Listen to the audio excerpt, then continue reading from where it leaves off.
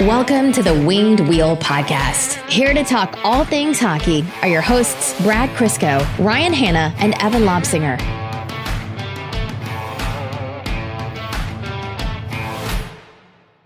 It has been almost 7 months since the Detroit Red Wings played a hockey game. We've had a pandemic, weird playoffs where a division rival won the cup. We've had the biggest joke of a draft lottery any sport's ever seen, maybe ever. It's all in the past. This is the week. This is the week we've been waiting almost 7 months for. I don't even care anymore that we're picking fourth and not first. We have 3 second-round picks. We're taking on bad contracts and getting more picks. Free agency is going to be complete silly season. There's going to be some weird trades. This is the week. And I am amped for the first time about the Detroit Red Wings since Mantha's 4-goal game in October. We have waited almost, it was 3.5 months beyond when we were supposed to for the NHL draft. That we were supposed to be at. We had flights and hotel booked in Montreal for that. Supposed to be our first one. We haven't had hockey, like Brad said, in so much for an expanded period of time. Not a ton of games. We lost about a dozen games, but still, that's an extra dead space. I think if this draft was a week later, none of us would have made it. It would have been only Evan doing the podcast because, Brad, you and I would have descended into pure, like, unbridled hysteria and insanity. I consider myself at this point very well versed on prospects going into the 3rd and 4th rounds. I have a full-time job and 2 kids. That should not be possible. The other day on the couch, I was sitting on the couch with Mel, and she was asking how draft prep was going, and she kind of implied like, "Oh, you guys must be like really brushed up." And I was like, "Yeah, we are." But I'm also now like unironically hoping for Detroit to pick the most off the board pick possible just because it'll be funny and I want to feel something. Well, that's what the second round's for.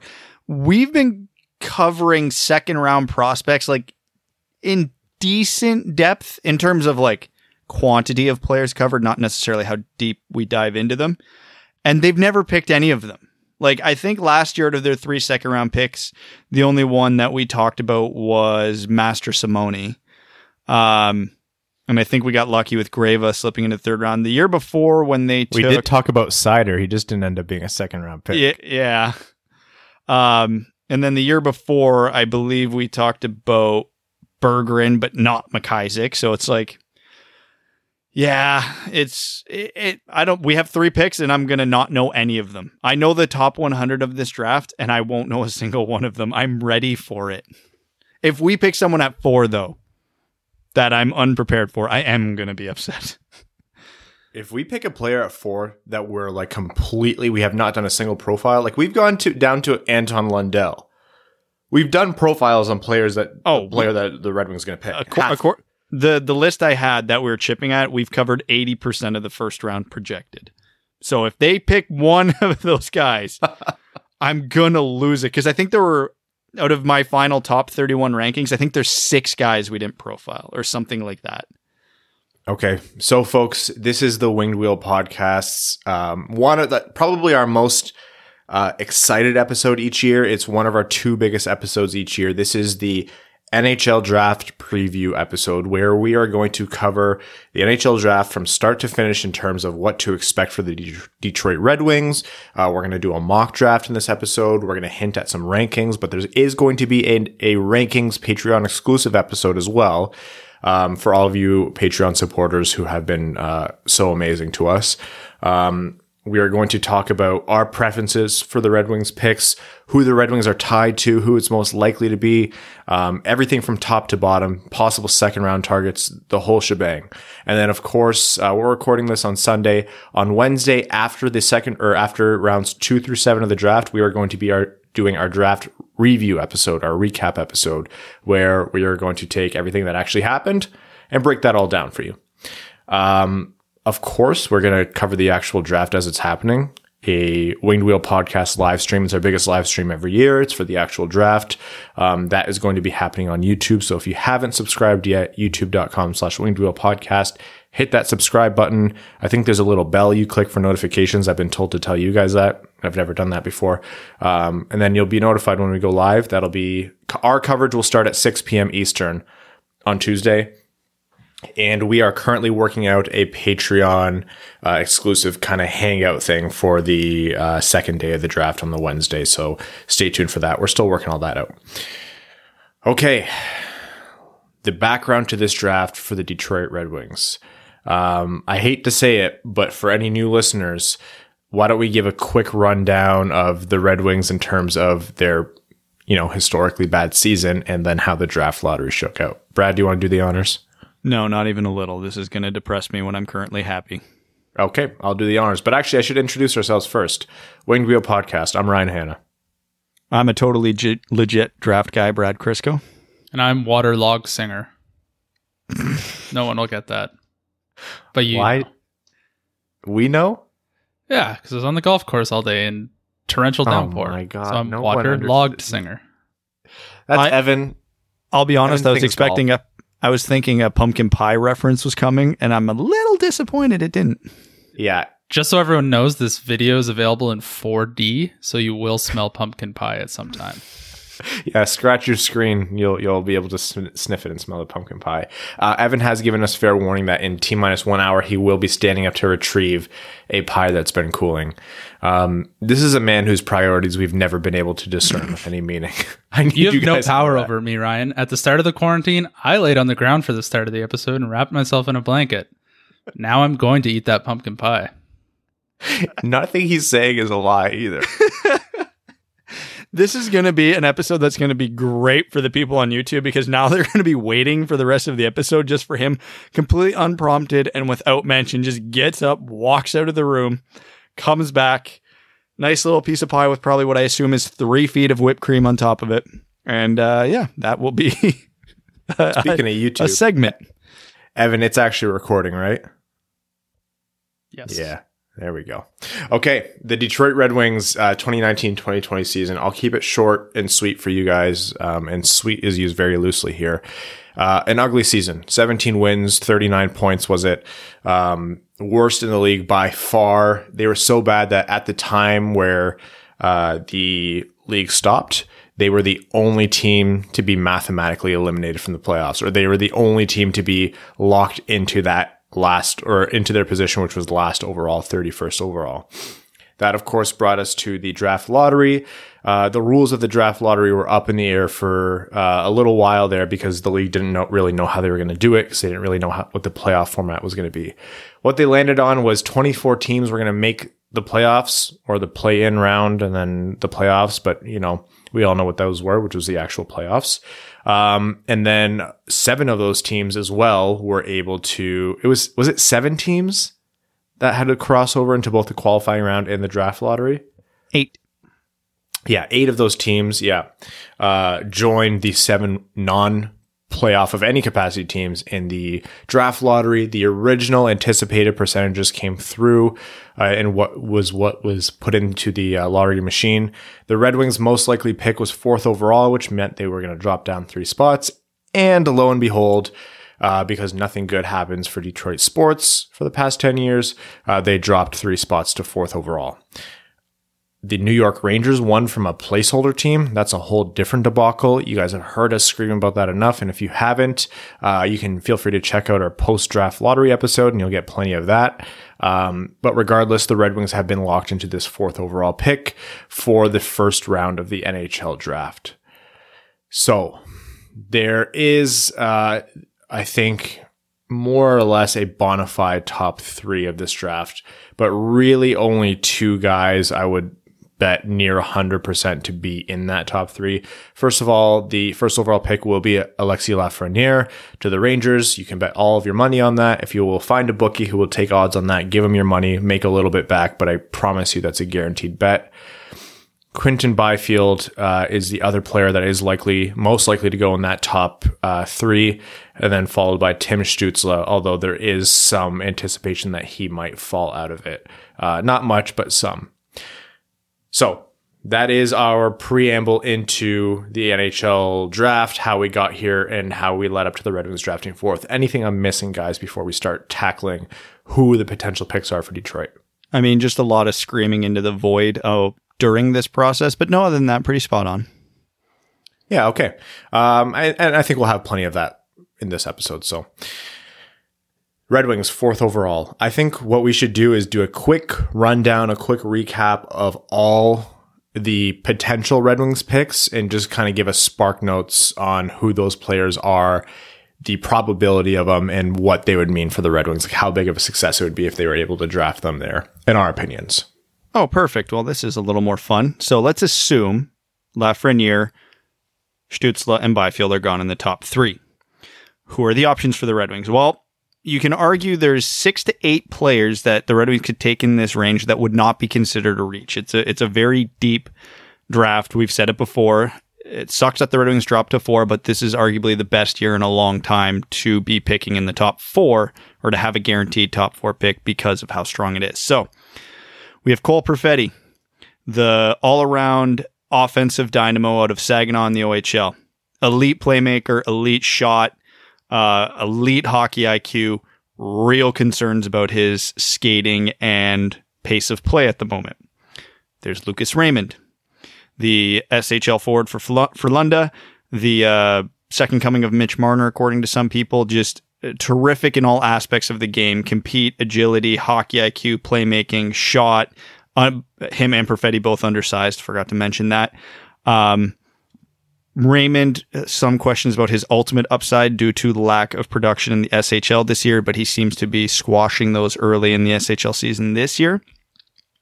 You have Alex Holtz, the other half of the Terror Twins in Sweden over the last couple of years, the best shot in the draft, an elite goal scorer, underrated playmaker, not a great skater, but not a poor skater either. Good enough to do what he needs to do, but just a scoring threat from anywhere in the offensive zone, and he knows how to find the space to do it.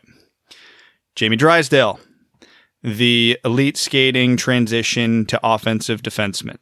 Not weak defensively, slightly undersized, great hockey IQ, and just an elite skater and passer, right-handed shot.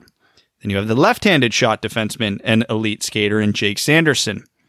Bigger than Drysdale, more of a defensive specialist, actually, relative to how players are progressing in their draft year. He is an elite defender for his age.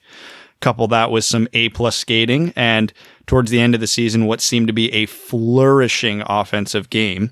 Who knows what could have been had the season not been cut short, because he was picking up steam. So not the sexiest pick in the world, but makes sense for a lot of teams because of the way the NHL is trending. Yaroslav Askarov, the best goaltending prospect since Carey Price, elite athlete, elite technically, has a long track record of success in men's leagues, international tournaments, junior leagues, Southpaw, which is just fun. And then we have Marco Rossi, the elite two-way center out of Austria via the Ottawa 67s. Two-way tends to pigeonhole players into the category of limited offensively, but makes up for it with elite defense. Not in the case of Marco Rossi. He was over 2 points per game in the OHL this year. Asterisk as an overager because he is a 2001 birthday due to his late birthday, but still just absolutely unreal production in the OHL, coupled with a complete game despite being sub 6 feet tall. So I think I covered all the logical options for the Red Wings. Anybody outside of that, I think, would be considered a pretty big reach and a massive surprise. I would say an even bigger surprise than Mo Seider going 6th overall last year. Yeah. But it is Steve Yzerman. He is his own man. He thinks his own way. We have no idea what's going to happen. And two players that I'm pretty sure, Brad, you didn't mention them because it's not really too sensible to put too much stock into them, but because there still is a chance, first, this is the smallest chance, Quinton Byfield, the center out of the Sudbury Wolves in the OHL. He is, if you can ask a GM what they want with their draft pick any given year, a huge extremely talented, skilled centerman who can dominate play, who can skate, who can do everything. Quentin Byfield is the second overall pick, but in a lot of years would be considered Quentin Byfield could be the second overall pick, but in a lot of years would be considered the best prospect in his class. He has the opportunity to be a franchise defenseman. We've seen some crazier theories about how he might fall to Detroit at 4th overall. I would call that as a forward. What did I say? You said defenseman. Ryan. Did I say defenseman? Yeah, former defenseman Ryan Hanna. Wow. I am mislabeling current forward Quentin Byfield as a defenseman. I think I meant to say centerman. If Quentin Byfield falling to 4th overall would, I think, be the biggest draft upset in terms of drops in a long, long time. You just don't let a player like him drop. If he was a winger, maybe, but the fact that you have an opportunity to draft a franchise center here, not defenseman, it's a little Steve Dangle moment. I just don't see it happening. Still, it's technically possible. It has a bigger chance of happening than Alexi Lafreniere, so that's why I'm going to mention him. And then second, this is Moritz Seider's friend, legitimately his friend, plays for the same team that Moritz Seider was drafted from, the DEL, which is a pro league in Germany, Adler Mannheim, and that would be Tim Stützle. Tim Stützle is an extremely, extremely adept skater, probably the best skater in the draft, great top end speed, but overall his skating is just phenomenal. I think better than Drysdale's, who is another really cerebral skater in this draft. He's a guy who wasn't really ranked in the top 3 probably until a little bit into the new year and has kind of stuck in that ranking. So he's expected to go up there. Excellent playmaker, can do stuff at speed, great skill, great vision. Not a ton to be said, I think, for his shot. And there's probably a little bit wanted there in terms of, where he plays in the offensive zone. But we're looking at Tim Stützle possibly going 2nd overall. That's how well he's regarded. So those are two guys who, like Brad said, in the other direction would be a little bit of a surprise, but still technically possible. So, let's talk about what the Red Wings and Steve Yzerman specifically have been linked to at 4th overall. We're not going to be doing our rankings here. We're just going to be talking about the storylines in terms of what the expectation is for the Red Wings when they make their pick. So the expectation going into it is we have no effing clue because it's Steve Yzerman. Let's preface that with everything. There's lots of rumors, and that's exactly what we're covering here. But there was no rumbling about Mo Seider to the Red Wings until the day of the draft. And it was even a couple hours before the draft last year. So let's preface that. So these are from various sources ranging from no coverage of the Red Wings generally to following them every day to tens of thousands of followers to a few thousand followers. So it's all over the place. So let's start with one of the Red Wings beat writers. Now, it's not from a source. It's just the drum she's beating, but Helene St. James is really on the Jamie Drysdale train. Now, maybe that's because she's got some inside intel from the Red Wings that's who they're eyeing. Maybe that's just who she likes. We don't know. Corey Pronman, in his recent top prospects list for The Athletic, had the Red Wings strongly linked to Cole Perfetti. And also, he heard a lot of rumors around Askarov, and also said it was worth noting that he was hearing the Red Wings attached to Jake Sanderson and Lucas Raymond as well. This is what we're dealing with. One guy has 4 different sources saying 4 different things, so take that for what it's worth. Sam Cosentino, the lead draft analyst who we had on our last episode, has called Cole Perfetti to the Wings basically a lock for all the reasons he laid out in our last episode, and he's been banging that drum for a few months now since the draft lottery. And then there's been a couple other outside sources. I think they were European sources that said the Red Wings have been connected to Lucas Raymond, for whatever that's worth. So we haven't seen any connection to Marco Rossi yet or Alex Holtz. And obviously I assume if Byfield or Stützle dropped, they would just take them. So I don't think we need any connections there. So that's kind of the prominent rumors floating around. And out of the top, 6 guys that the Red Wings could take, we've heard them connected to 4 of them. So I think that's a pretty good summation of what we can expect this year, in the sense that we don't know what to expect right now. Yeah. The driving factor has been, or the driving name has been Cole Perfetti. And I want to dig a little bit into him first. I'm really, really glad we had Sam Cosentino on last episode. I'll be forthright. I don't quite agree wholeheartedly with a lot of what he said. And that's not to say I disrespect what he said. I thought his reasoning and his logic was totally sound. The reasoning he gave us for Perfetti in terms of, being really well connected to Detroit, geographically, they're just in Saginaw, Michigan. Obviously, the scouts are going to have a lot of looks at him. Devellano and Osgood being part owners of the Saginaw Spirit obviously is going to contribute to their familiarity with him. It's not like a nepotism thing where they have to draft their guys. That's not at all the case, but it just means they're really going to know the kind of player he is. Off the ice, Cole Perfetti is known as a high-level scholar, a really driven character dude, and that's the kind of thing that Yzerman really values. Works his ass off. Of course, that is the prototypical Yzerman pick. And then, of course, this is a kid who is a phenomenal playmaker, thinks the game extremely well, and that's something Yzerman really, really values. And he has the opportunity to play center. I don't know if he will, but whoever drafts him will probably draft him as a center. And if the Red Wings do draft him, they've watched him play an infinity amount of hours in the OHL. So I would still be very comfortable with that pick because they know what they're getting. Mm-hmm. I think that's a great qualifier for whoever Detroit picks. They've had all the time in the world. At this point, yeah. They really have.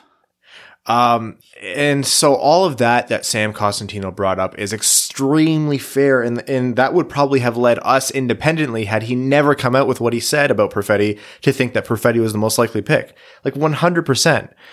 But the way Cosentino put it out there was that it was a lock in his mind. And look, the guy's a pro. He's been around for a while. He's made these predictions before. He's been right a bunch. I think he did it because not for clicks, but because that's genuinely how he feels. But it was presented as Perfetti as a lock. And I think we're in a situation here where a lot of outlets and a lot of, these draft minds have then just grabbed onto that because realistically, Steve Yzerman has not released any information. This is not the Ken Holland group. We have no idea what Steve Yzerman is thinking and what he wants.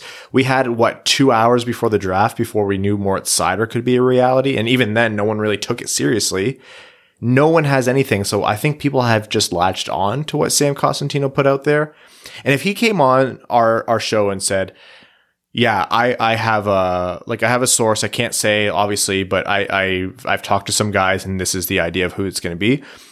That would be enough for me to say, yeah, I'm almost positive it's going to be Perfetti, but that wasn't there. And there's of course the opportunity that, Sam can't go out and say that. And that's always something that's floating in the air. But in reality, what we have to go on with Perfetti, I think, has just gone off of conjecture. Really, really strong reasoning behind it. Again, I agree with all of it, but it's not enough for me to say that, yeah, definitely Perfetti is the guy and we've had all these signs. I think we're genuinely going into this blind. Oh, we absolutely are going into this blind. Again, it's the way Steve Yzerman operates. And I know people have speculated that, is Yzerman throwing out fake rumors himself to throw other teams off, which to me still doesn't make sense. We know how the top three is going 99 out of 100 times in this draft. Yzerman has his pick of the litter. The only reason he would throw out smoke signals to throw someone off is to get Ottawa to panic and take their guy at 3 because they think the Red Wings are going to take him at 4 and they won't get him at 5. Which could explain why there's so many names out there floating around. Because, this would be a 4D chess move from Yzerman, but I'd be here for it if he's like, okay, we think we've heard Ottawa's connected to Raymond, Sanderson, and Askarov. All right, we got to get those names out for us because we want them to think that maybe we'll take one of those guys, and then they might panic and take him at 3. Then Byfield or Stützle fall. I don't think that's what's happening. I think that would be a all-time Galaxy brain move if he's doing that and it works. But Ottawa's already said they're taking one of the two, so I don't think Yzerman's going to waste his time with that. But hey, from an entertainment standpoint, I love this. We have no idea. I didn't love the Mo Seider pick when we make it, admittedly, but was it high value entertainment? Our live stream, everybody on TV's reactions, Twitter's reaction, it was magnificent. So going into Seider's this reaction. Oh, Seider himself. Yeah. So I'm here for it. I love it. We genuinely have no clue what is going to happen. And because it's the 4th overall pick in such a strong draft, it's more fun because we know this pick changes the franchise. And you don't want to put that much pressure on one kid, but it almost doesn't matter who they pick. Whoever they pick is immediately this team's best prospect. Has to be. Yeah. They reached for Mo Seider to get him at 6, 2 picks later. If they're picking a guy at 4, this is the guy. So even if they pick Yaroslav Askarov or Jake Sanderson, you will have to be able to make the argument he is their best prospect. We're looking at a pick here where, we've identified guys who are like, oh, we're not going to lose our minds over this pick, but we'd be pretty disappointed. And that guy is a, really strong two-way defenseman who fits on the left side, which is exactly what Detroit needs, who could be an absolute steal of a pick and be a franchise defenseman. That's what we're talking about here. That is the strength of this draft. Whoever Detroit picks will be their best prospect, and it won't be close. And that's not a knock on Seider, and it's not a knock on Zadina. It's not a knock on Veleno. I don't consider Zadina a prospect anymore. He's a red. Yeah, that's fair. Yeah, this pick has huge ramifications. We had a question. I said question. It was a little bit more of a rant where someone kind of got on us for saying, the Red Wings can't miss on this pick. The Red Wings can't miss on this pick. And that's not to say Yzerman has to get this perfect, but I think it's more, when we say that, what we mean more is what we've just kind of put forward, which is the impact of this pick will be one of the signing moments of this rebuild, either successful or a failure. We're going to look back to this draft. I will say blatantly they can't miss on this pick because who knows how long they're going to be this bad. And I know that actually sounds optimistic after a doom and gloom statement, but Veleno, Rasmussen, Zadina, Seider, all these guys are coming in. They're younger and they're only going to get better. So the Red Wings won't be basement feeders for 5 years. Yzerman's not going to try and improve the team for 5 years, but the only way you get cornerstone pieces, you get those top end centers, those elite scoring wingers, those top 2 defensemen. The only way you get them nowadays is through the draft. You have 4th overall in a strong draft. I'm not saying the Red Wings have to make the absolute 100% best pick. So if anybody behind their pick is better than their pick, it's a complete failure.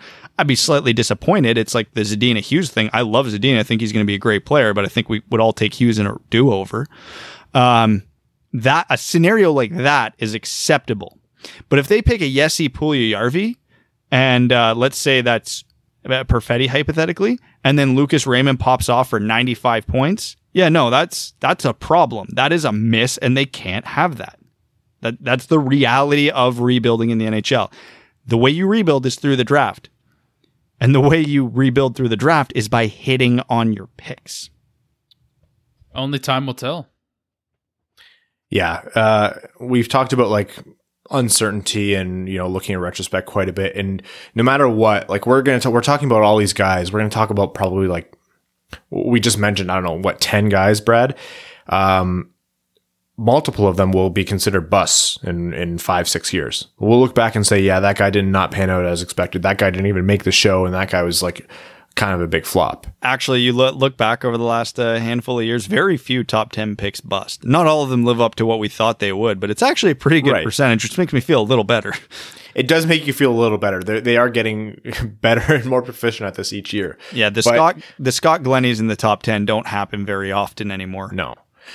The fact that for a disappointing result for a lot of Red Wings fans, the Lucas Raymond and Cole Perfetti people, is Marco Rossi. I'm just yeah, man, I'm happy. I don't think we're going to walk away from this upset. I think I don't even want to call it upset, but out of the, well, let's see. We basically been talking about, if you include Lafreniere in this, the top 9 or 10 guys on my draft board.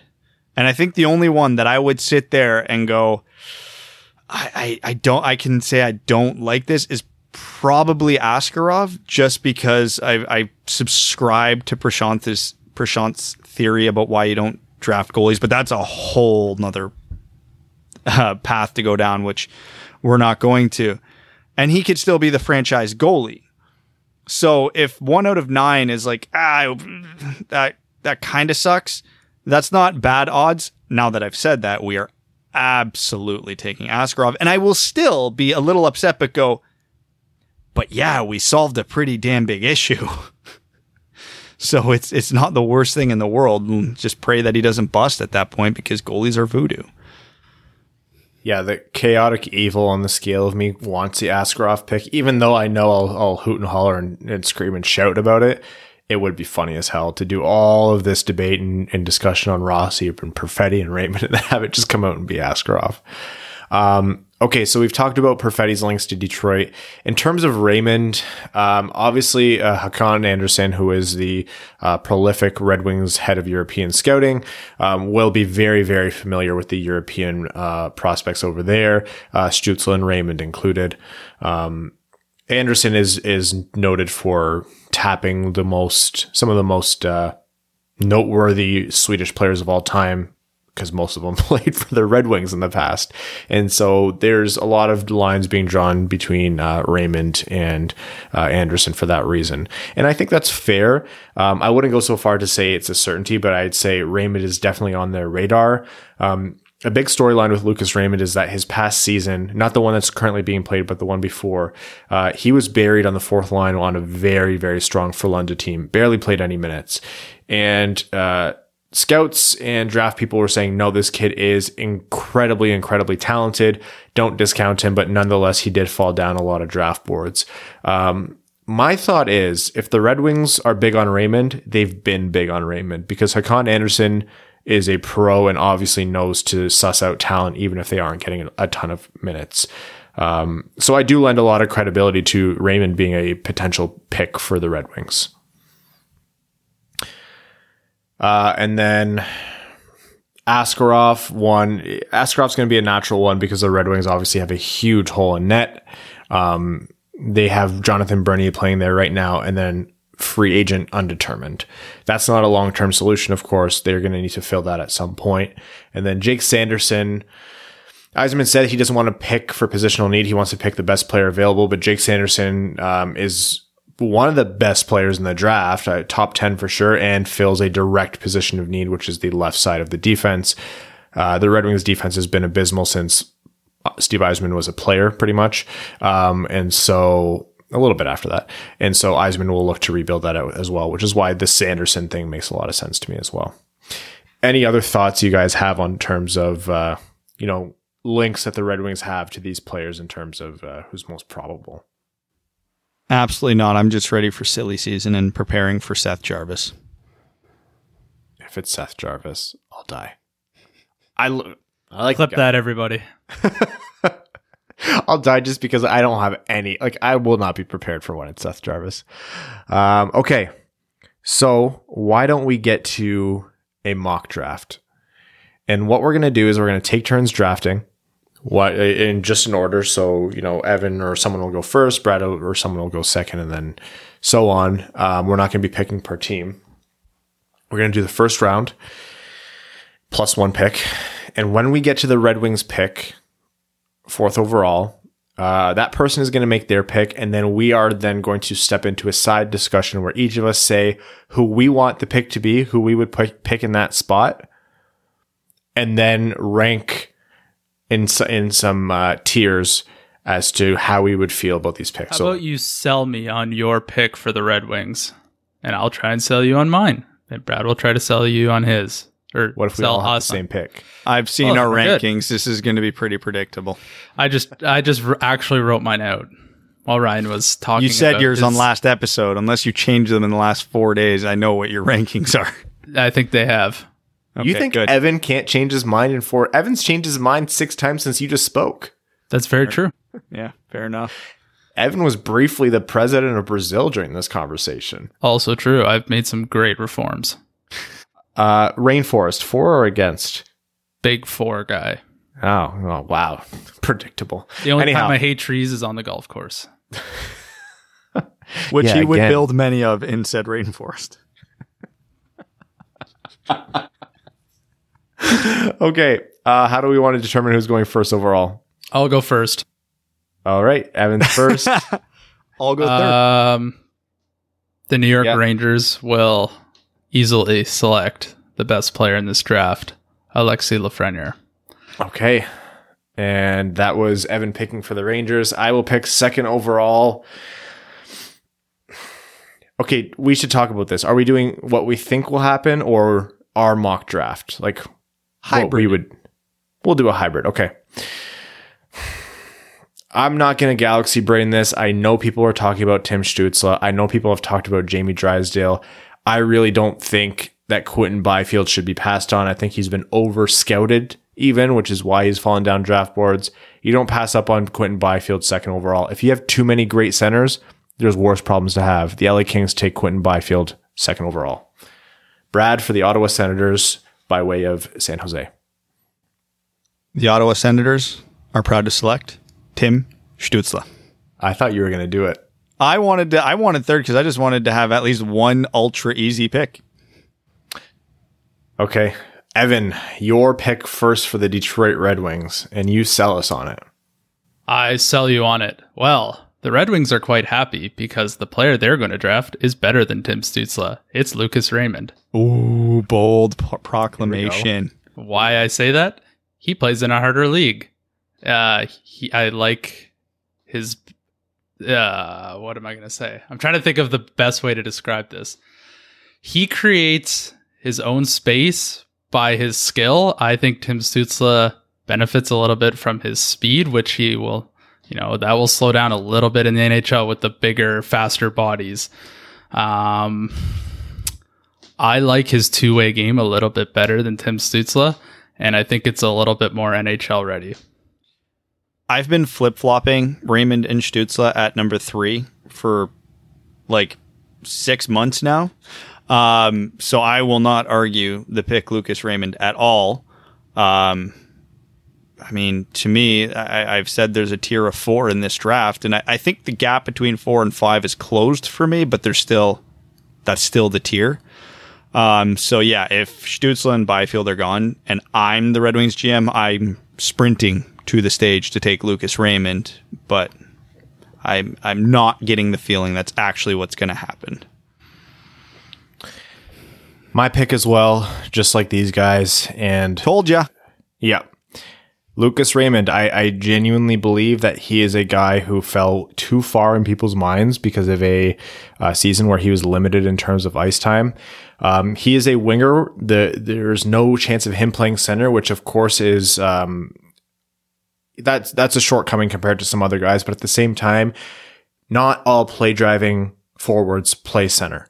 And Lucas Raymond would be an example of a prospect where if he panned out, he can drive the play from the wing. He's extremely skilled. He has some of the best vision and playmaking ability in this draft class. He is really he does not have any massive flaws in his game. And not only that, he is taking this extended offseason as an opportunity to get stronger and faster. One thing that was talked about was that he needs to put muscle on his frame, and he's already done that. He started off this SHL season extremely hot. This is a guy who checks so many different boxes for the Red Wings, and just because he's not a center, I think he's being overlooked. I think he's a less risky pick than Cole Perfetti, and I think his ceiling is exactly as high. If it's lower, it's not by much, and I think it arguably could be higher. And like Brad mentioned, you could very easily interchange him and Tim Stützle in terms of where they would be ranked, and I don't think people could scoff too much. If the Red Wings get Lucas Raymond, it's the most excited I'll be for a prospect probably in a long time. Most drafts, you don't get a player of Lucas Raymond's caliber at 4th overall. That's my sale on Lucas Raymond. Okay. Now, let's talk about who the other picks. Wait, Brad, did you go? Yes. Who did you say? Raymond. Oh, sorry. I said I agree. You're just copying me. Yes. Okay. Yeah. Yeah, that's definitely how this has went over the last 6 months. Gosh, I wish you'd do your own thing. Maybe next year. Yeah. Let's talk about other picks. So I'm going to start us off here just to give us a little bit of a framework. I'm going to give us, let's say, 3 or 4 tiers, and I'm going to group them. I'm not going to rank these guys. We're going to save that for the Patreon exclusive ranking episode. But I'm going to separate them into tiers so you guys have an idea of how I'm going to feel on draft day. First, here is the pipe dream picks, I'm not even going to include Alexis Lafreniere in there because it's not happening. That list is pretty much Quinton Byfield and Tim Stützle. Either of those guys falling means an almost instant draft pick. It's not going to happen. It's almost grayed out in my mind. I'm not anticipating that happening. If it does happen, I'll probably jump through the window and enjoy, especially if it's Quinton Byfield. If the Red Wings get Quinton Byfield, in my mind, it's almost like they won the draft lottery. Now, the next tier is my preferred pick. And I'll give you, obviously the preferred one is Lucas Raymond. And so he could almost jump up over Tim Stützle in terms of rankings, if you want to consider it that way. But Lucas Raymond is the first in that tier. And the next two, in no particular order, are Cole Perfetti and Marco Rossi. Those are two guys where I think they're the equal mix of Detroit's needs, high-end talent, and swinging for the fences. Marco Rossi is the quintessential Steve Yzerman player. Cole Perfetti could solve a lot of problems for Detroit and be a true franchise player if this guy actually pans out for what he could be. I think he carries some more risk, but you're drafting 4th overall. You need to be ready to take that risk. My next tier is, I'm fine with this, but I'm a little anxious. Jamie Drysdale fits in there. I will never scoff at having a defenseman of Jamie Drysdale's caliber. He would instantly become Detroit's best offensive defenseman in terms of how he projects. Probably their best defensive prospect over Mo Seider as well. I can't believe I'm saying this. I'll put Jake Sanderson in that tier just because I don't think he's the 4th best player in this draft. But again, we talked about that uncertainty before. If he turns out to be, 90% as good as the best player or the best player in that range that was available, I'm still happy and he feels a need for Detroit. And my last tier is fuck it, we'll do it live. And that's Yaroslav Askarov. It's completely off the board. It's absolutely wild. It goes against so much of what I believe. But shit, if Steve Yzerman's up for it, let's do it. Buckle up. And this is the confirmation of Ryan Hanna's very anti-Alex Holtz stance. Oh, that's very fair. Stick Alex Holtz in the fine but anxious tier. Yeah, sorry about that. So you basically copied my tier, so I'm just going to put a different name on mine. So mine is I actually have the balls to put him in this tier, top tier of Quinton Byfield, Tim Stützle, and Lucas Raymond. He's in that tier in my mind. He's that good, and I will not tolerate the disrespect. The next tier for me would be the rousing golf clap, which includes Cole Perfetti and Marco Rossi. And that's the end of that tier for me, where I am very content. I'm happy. I understand that I didn't get Lucas Raymond, who's probably still on the board, and that's going to leave some slight concern in my mind. But any other year, if we get a Cole Perfetti or a Marco Rossi at 4, I'd be doing backflips. And hell, I still might do some backflips. My next tier, the approving nod with a little bit of side eye, would be Jamie Drysdale, Jake Sanderson, and Alex Holtz. Like I said, you copied my tiers entirely, you bastard. Drysdale, love the player, probably my favorite, second favorite pick out of this tier, but he fills the least amount of need in the Red Wings' current lineup. Sanderson, I've really come around on. And Alex Holtz, because he's a weapon on the power play, and Detroit needs a player like him. Team Chaos is Yaroslav Askarov. And then I'll actually question Steve Yzerman for the first time in my life would be anybody I haven't already mentioned. How many tiers did you guys do? I don't know. 3. 1, 3 or 2, 4. 3. I had 5 technically. For me, it's the, oh my God, why are we not sprinting up to the podium? The Zoom podium. And telling, pressing the little button that says go faster. Would be, Lafreniere, obviously, Byfield, obviously, and Raymond and Stützle. I had Raymond at 3 in my rankings. Mm-hmm. So I will say Raymond is a run up to the board. I feel like that would receive some heavy criticism since he's a lot further down on a lot of people's boards. So that's my run up to the board.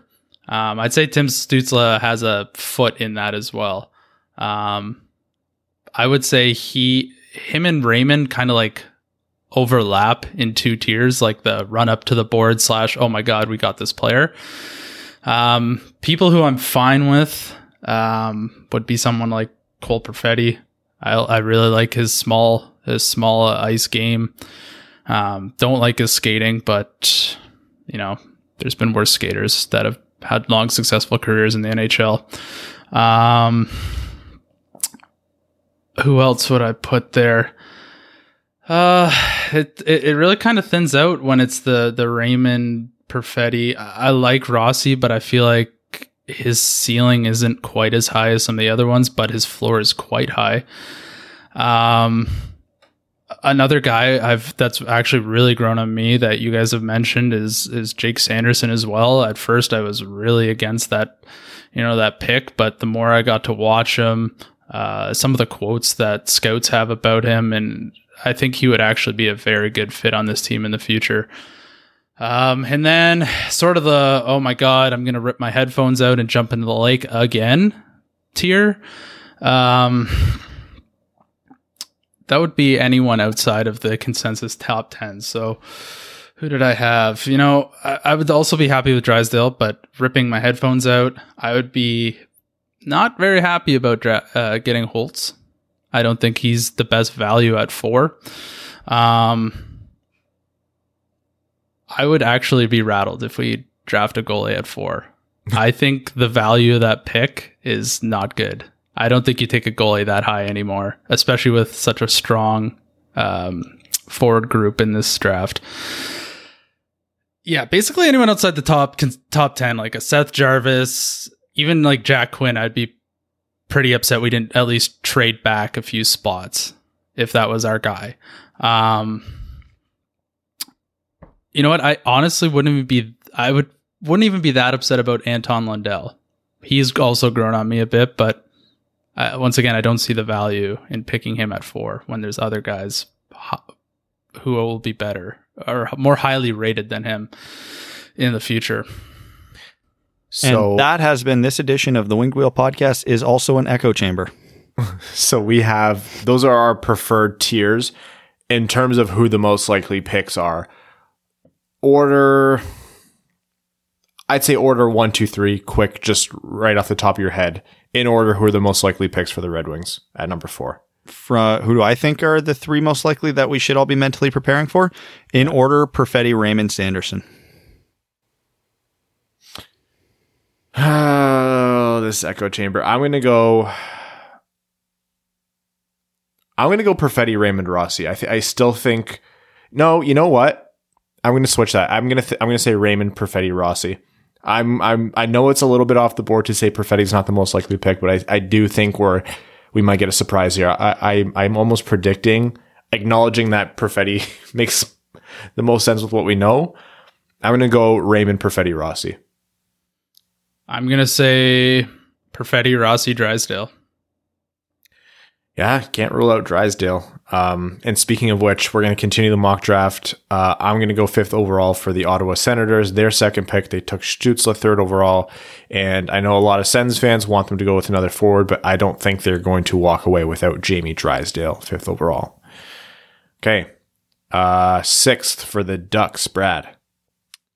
The Anaheim Ducks, a team on the downswing, struggling everywhere, a team that has always prided themselves on being a well-rounded team. So what better way to be a well-rounded team than to draft a well-rounded player? The Ducks are taking Marco Rossi. That's a great pick. Ryan, who did you say before I say Anton Lundell and Seth Jarvis again? Did you say, sorry, Rossi? I Brad took Drysdale and Brad took Rossi, yeah. Right. This time I'm actually trying to scratch out the names that you guys have already taken so I don't fuck this up. What about Bowen Byram? Is he available? Yeah, maybe. We'll see. Don't you worry. We're getting down my board quickly. Sorry, that's Drysdale and Rossi are gone? Yes. Yeah.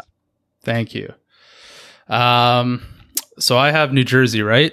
New Jersey 1-for-1 Devils. Yes. They will... Just to confirm, have we said Cole Perfetti yet? We have not. Okay. They will take Cole Perfetti with their pick. Okay. The Buffalo Sabres. This is a tough one for them. I'm going to go Holtz. I'm going to go Holtz just because he might be that sneaky player within the top 10 who might be a top 3 pick by the time it's all said and done. 9 for Minnesota, Brad. Ooh, this is tricky because I based on my rankings, I would be pretty comfortable taking one player here, and I don't think that player makes any sense for Minnesota. So I'm not going to take him. So with the 9th overall pick, the Minnesota Wild are proud to select absolute chaos, Yaroslav Askarov. You did it. All right, Evan, 10th for Winnipeg. Winnipeg Jets. A little bit of a conundrum because I'm not a big fan of anyone they have on defense.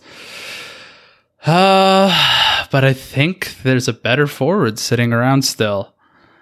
How would your top 3 centermen being Blake Wheeler, Mark Scheifele, and Anton Lundell sound? They will take Anton Lundell. You're a big Lundell guy, huh? Yeah. Lundell guy. Yeah, that wouldn't have been my pick there, but you do you, Evan. Jake Sanderson doesn't fall this far in the actual draft, I don't think. No, but I think Winnipeg's his grocery stick. I can't see Winnipeg passing on him with how thin their defense is right now. Yeah. That said, I don't think that's who Nashville is going to go with 11th overall. I think Nashville is going to try to grab a centerman out of Portland in the WHL, and they're going to take Seth Jarvis. And we have Brad for the Florida Panthers, 12th.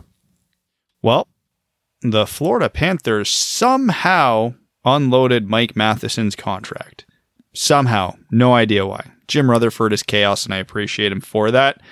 But that has left a hole on their left side. And if this happened in reality, the Florida Panthers would be cartwheeling into the Zoom call to take defenseman Jake Sanderson. Yeah. Too late, I think, but that just goes to show how jam-packed the top 12 of this draft are. Okay, Evan for Carolina by way of Toronto. Oh boy. You know what? I've liked this player the entire year, and I think they're going to take Jack Quinn. I think that's a good pick. Okay, and the Edmonton Oilers. This is another tough one for me. There's a lot of good players on the board. I'm stuck between 2 centermen here, but I think they're going to go with, and I think I've mocked this guy to them before, they're going to go with Dylan Holloway here. And then we have Brad, 15th overall for the Toronto Maple Leafs by way of the Pittsburgh Penguins, and Jim Rutherford's Morning Brain. Man, the Leafs, if they keep this pick, are going to have one hell of a decision to make because, I mean, the Leafs really don't have a huge need for forwards, but their need for defense comes on the right side. I would think they would consider Braden Schneider here, but considering he's like 30 picks down my list right now, I'm absolutely not going to do that. So I'm just going to go best player available here, and the Toronto Maple Leafs select Rodion Amirov. Damn you, Brad. Damn you. Okay. Evan, you are selecting 16th for the Canadians. My grade 10 improv class did not prepare me for this moment. The 5.5 years of podcasting haven't, or? No, not at all. Oh, because we're scripted. Standing in front of my peers trying to improv is way more anxiety driven than this. You know that like we've had episodes that have had enough listens that would sell out the Kitchener Auditorium and then some, right? Yeah, that is also terrifying now that you have quantified it like that. Yeah, everyone thinks Evan doesn't talk much because he's too cool, but really he just pees his pants a lot during the show. You can't see below my neckline, basically. You don't know what's going on. It's a catheter. True. We all know. We can hear it. Uh-oh. I didn't need that. Evan, please pick. Oh, God, I don't even know. See, he just won. You heard it. Bergevin in his big muscles. We'll take Dawson Mercer. Okay, that's good. I love this. You guys are reaching like off my board. It's making this so much more fun for me. Hey, screw you, buddy. I'm drafting for Chicago. Lord help me. This one, what does Chicago need? Yes. Yeah, right? Like, they're essentially picking a player to trade away for a player they already have. I don't think this guy makes it this far down the board, and so that's why I'm going to take him. I don't think he's necessarily a need because of how strong they are at this position, but regardless, I think they'll take centerman Connor Zary. I think Zary making it to 17 would be kind of a surprise in my mind. I think he might slip further than that. All right. You are drafting for New Jersey by way of Arizona, Brad. 18th overall. The New Jersey Devils. Refresh my memory. Who did we take for them at 7? Drysdale. All right. So No, No. you took Perfetti. Nah. they took Perfetti. All right. So they've got their forward. So I'm going to be very uncreative and give them a defenseman. Every draft has reaches that people, based on the consensus board, go, whoa, what the hell was that? And then that player turns out to be great. It happens all the time. And I think that this is the range of the draft that could happen here. And if I were the guy picking for the New Jersey Devils, I am going to take Swedish defenseman Emil Andre. All right. I thought you were going to go in a different direction there. Nope. I'm giving them their defenseman. And they have no power play quarterback. Their defensemen suck. 19th overall for the Calgary Flames, Evan. Oh, gosh. I'm trying to look up their roster and who they've got in the pipeline.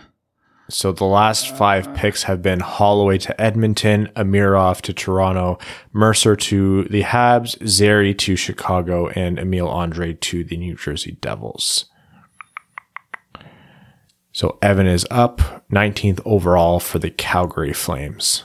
Thank you. Thank you for buying me some time. It wasn't quite enough. You should have talked a lot slower. Oh, there's actually a timer now. If you don't answer soon, we're going to have to stand up and show. We have 12 minutes until pie, so that's how much time I have. Hey, do we want to buy Evan some more time to go with some breaking news from Pierre LeBrun? Not anything dramatic happened, but relevant to Steve Yzerman's old team. So Tampa has a myriad of no move clauses, but they need to free up cap space to sign all their RFAs.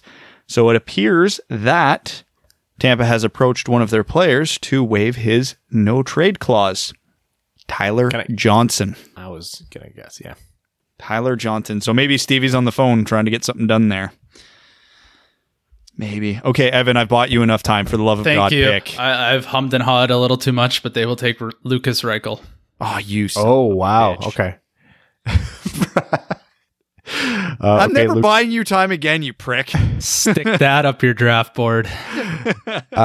New Jersey at pick 20 by way of Vancouver is going to select. I mean, I'm using the cap-friendly mock draft tool here, so I'm assuming that's up to date. We've picked a forward and a defenseman. By rules, you have to pick a goalie now. No, no, I'm not taking Nico Dawes in the first round. Oh, what did we pick for them? So they've taken Cole Perfetti, who could be a center. They've taken Emil Andre, who could quarterback their power play. They're going to go Maverick Bork here. I think that's really good value for them at 20th. Man, this is a tiny draft for them. Who cares? You take all 3 of their picks so far add up to, I think, 15 feet. Hey, Brad, that means you have a chance. They call it the fellowship, actually. Yeah. 21st overall for the Columbus Blue Jackets. Brad, you're Jarmo Kekalainen here. Ooh, so this one's tricky because now I'm getting into the range of my next, I'll say 8 guys I have on my board. I have so closely ranked that I could interchange them pretty comfortably. Columbus has a desperate need for forwards here, so I'd be a little remiss if I didn't pick them one here. I think they need a highly skilled play-driving forward who has high-end offensive ability, size be damned. I think they're going to reach a little bit here because I think they're going with Marat Kuznetsov. God damn it. Brad. Like, he admittedly, he was like, out of all my top players still available, he was number 5 on them, but just the guys I have next just don't fit what Columbus needs. And since they're all interchangeable to me at this point, I swing. I think Kuznetsov could turn into something special there for him. So, and if we have Will Scouch on again, I'm pretty sure he would have sprinted to the Zoom call to make damn sure I picked him. Well, that takes the wind out of my sails because I was hoping he would fall to Detroit at 32. So you're funny. All right, Evan, 22nd overall for the Rangers by way of Carolina. You have a 60-second clock on this. Please. Don't worry. I'll look up some more breaking news if there's anything. Don't worry. I was thinking about this while you guys were talking, and they are going to take, I hope this guy isn't drafted already because I wasn't paying attention, Caden Gooley. Oh, no, that's good. Yeah, Gooley. I was kind of waiting for Gooley to come off the board. Okay, so for the Flyers, 23rd overall, I think the Flyers go with one or two guys here. One of them is kind of a big injury risk in terms of Hendrix Lapierre, and the other one, yeah, you know what? I'm going to go with Hendrix Lapierre. I'm going to assume that he doesn't slide too far, and that's who the Flyers are going to go with to try to capitalize as much as they can on their draft position. I hummed and hawed with him at Columbus, but the injuries scared Yarmo off a little too much. That's fair. You are drafting for the Washington Capitals, 24th overall, Brad. Oh, to be a good team and have your pick of the litter. I think Washington values everything right now, and they could use a little bit of everything because their prospect pool is really thin. So I am just going with my next best prospect, German forward JJ Peterka. Damn it, Bradley. You got a Bradley in there. That's not good. JJ Peterka to the Caps. Ruined it all. Not Brad. Evan for Colorado, 25th overall. Sorry, where are they? 25th? 25th. Oh, Jesus. I hate Brad so much. I don't think you can draft Jesus. If anything, he'd go in the top 3, I would assume. Can you Nope, just pick. Dylan Holloway. Nope, he's gone. Dylan Holloway. What was that? Dylan Holloway went literally 11 picks ago. Well, I wasn't paying attention. Was it you who picked him, or was it Brad? No, I always pay attention when Brad picks because he's right before me. Yeah, it twice. It was me who picked him. I apologize for that. What about Jacob Perreault? Yeah, Perreault's there. Available still? Yeah, Jacob Perreault. We'll take Jacob Perreault. And I think that's that's probably where you can expect to see Jacob Perreault. At least that's where I think. I don't know for St. Louis. I know there's a lot of talk about them wanting to replace defensemen in case Pietrangelo moves, et cetera, et cetera. I don't really believe in trying to replace one guy immediately after he leaves in a draft. You're not going to see that defenseman in the lineup in a meaningful way for some time. I'm going to take who in my mind is one of the next best players available on the board there. I'm going to take Ridley Greig. Greg? I've been going with Greg. Nobody's corrected me yet. Ridley Greig. Brad, 27th overall for the Anaheim Ducks by way of Boston. And I gave Anaheim Marco Rossi already. So I am going to give Anaheim another forward just because I think there's too much value here, and I'm going to give them Jan Mysak.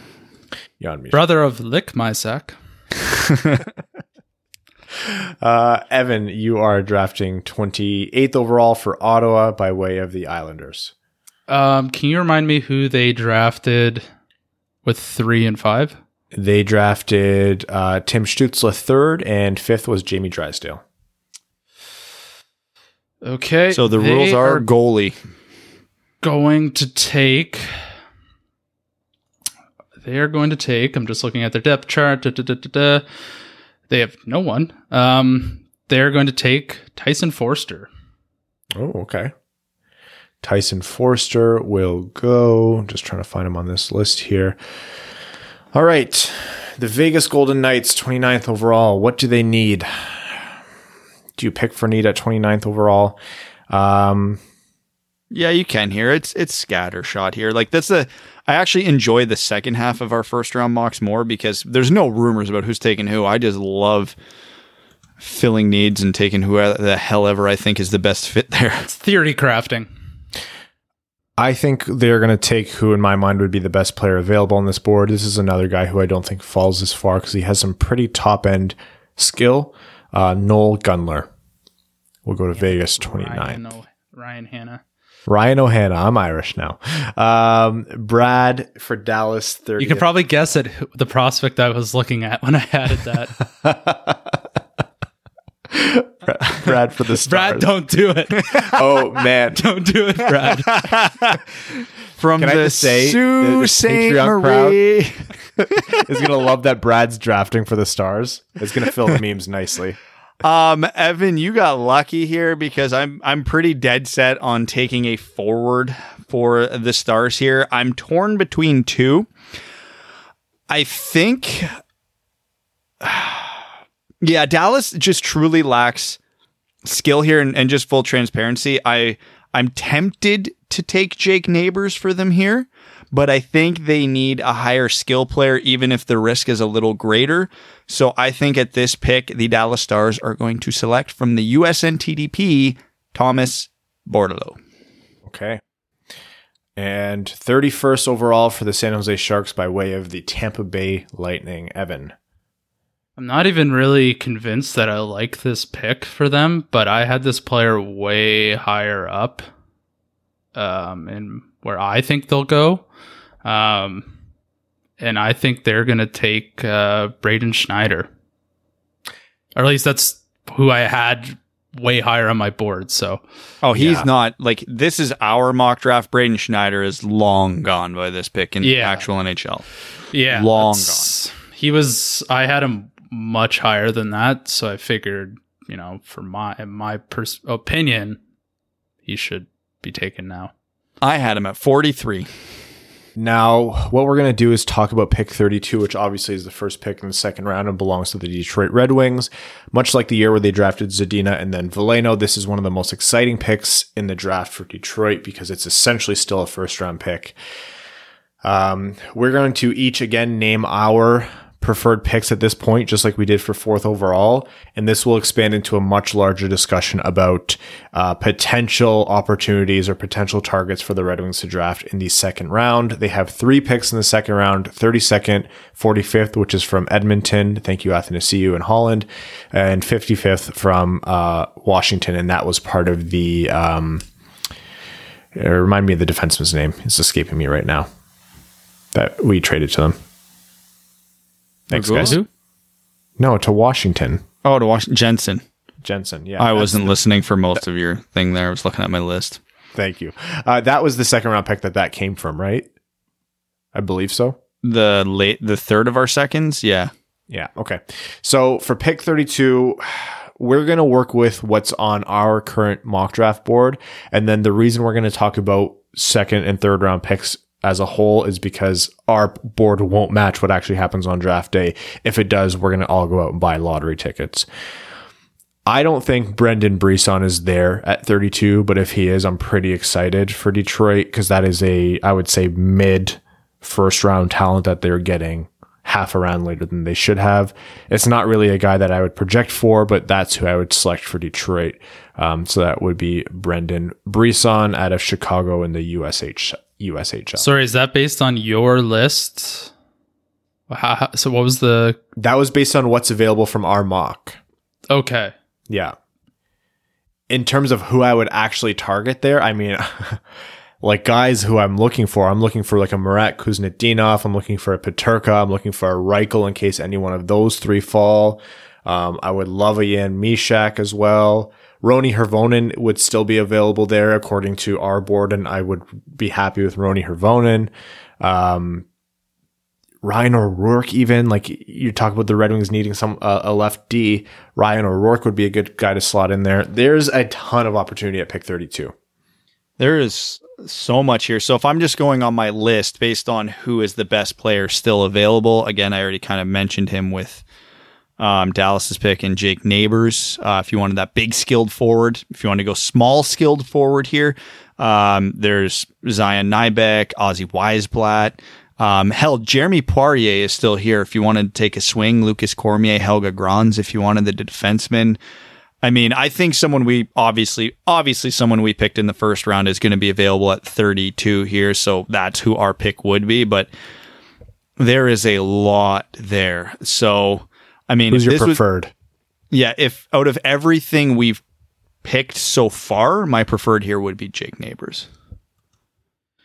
Yeah, it was, for me, the only person we still had, my next highest person we had available in my list for this draft was Helge Grans, but I'm not sure I like that, making that the 32nd pick, because he's right-handed, correct? He shoots right? Yeah, he's a righty, I believe. So that's when I went to Ryan O'Rourke as well, and I like that pick. If they want a defenseman, I still think there's some really good forwards available at 32, and I think there definitely will be on the real draft day. So a guy I've always liked, but I'm not sure if I really like the pick this guy at 32 is Jean-Luc Foudy. It's a little high for me, but I've always liked his game, and anytime I've seen him play live, I've really liked what he brings. So that's out of the only guys I've actually seen play at that rank. I'd be okay with that pick, I guess. Okay, so that is our mock draft. We went from picks 1 through 32 in order. I won't read out the teams. Lafreniere, Byfield, Stützle, Raymond to the Red Wings, Drysdale, Rossi, Perfetti, Holtz, Askarov, Lundell, Jarvis, Sanderson, Quinn, Holloway, Amirov, Mercer, Zary, Andre, Reichel, Bourque, Kuznetsov, Gulli, Lapierre, Peterka, Perreault, Gregg, Mishak, Forster, Gunler, Bordelot, Schneider, and then to the Red Wings at pick 32, it was either Brendan Brisson, who did you guys? It was Brendan Brisson, Jake Neighbors, and then Evan went with O'Rourke was your first one? Yeah, we'll call it O'Rourke for Evan. Yep. Okay, now we touched on this, Brad, you touched on it, so I'll throw it over to you, but essentially you brought up the first notion of who do we want Detroit to pick at 32, which is whoever falls from the first round that shouldn't be there. Yeah, so if I had to cherry pick guys that we took in the first round that I'm almost certain, or at least would be willing to bet, will not be picked in the first round, and we just did it because we like them. My top two, and I'm going to say realistic because I don't think it's realistic that Reichel or Peterka or Ridley Gregg are going to fall out of the first round. I'll even throw Mishak into there, even though I think that's slightly possible, but I wouldn't put it there.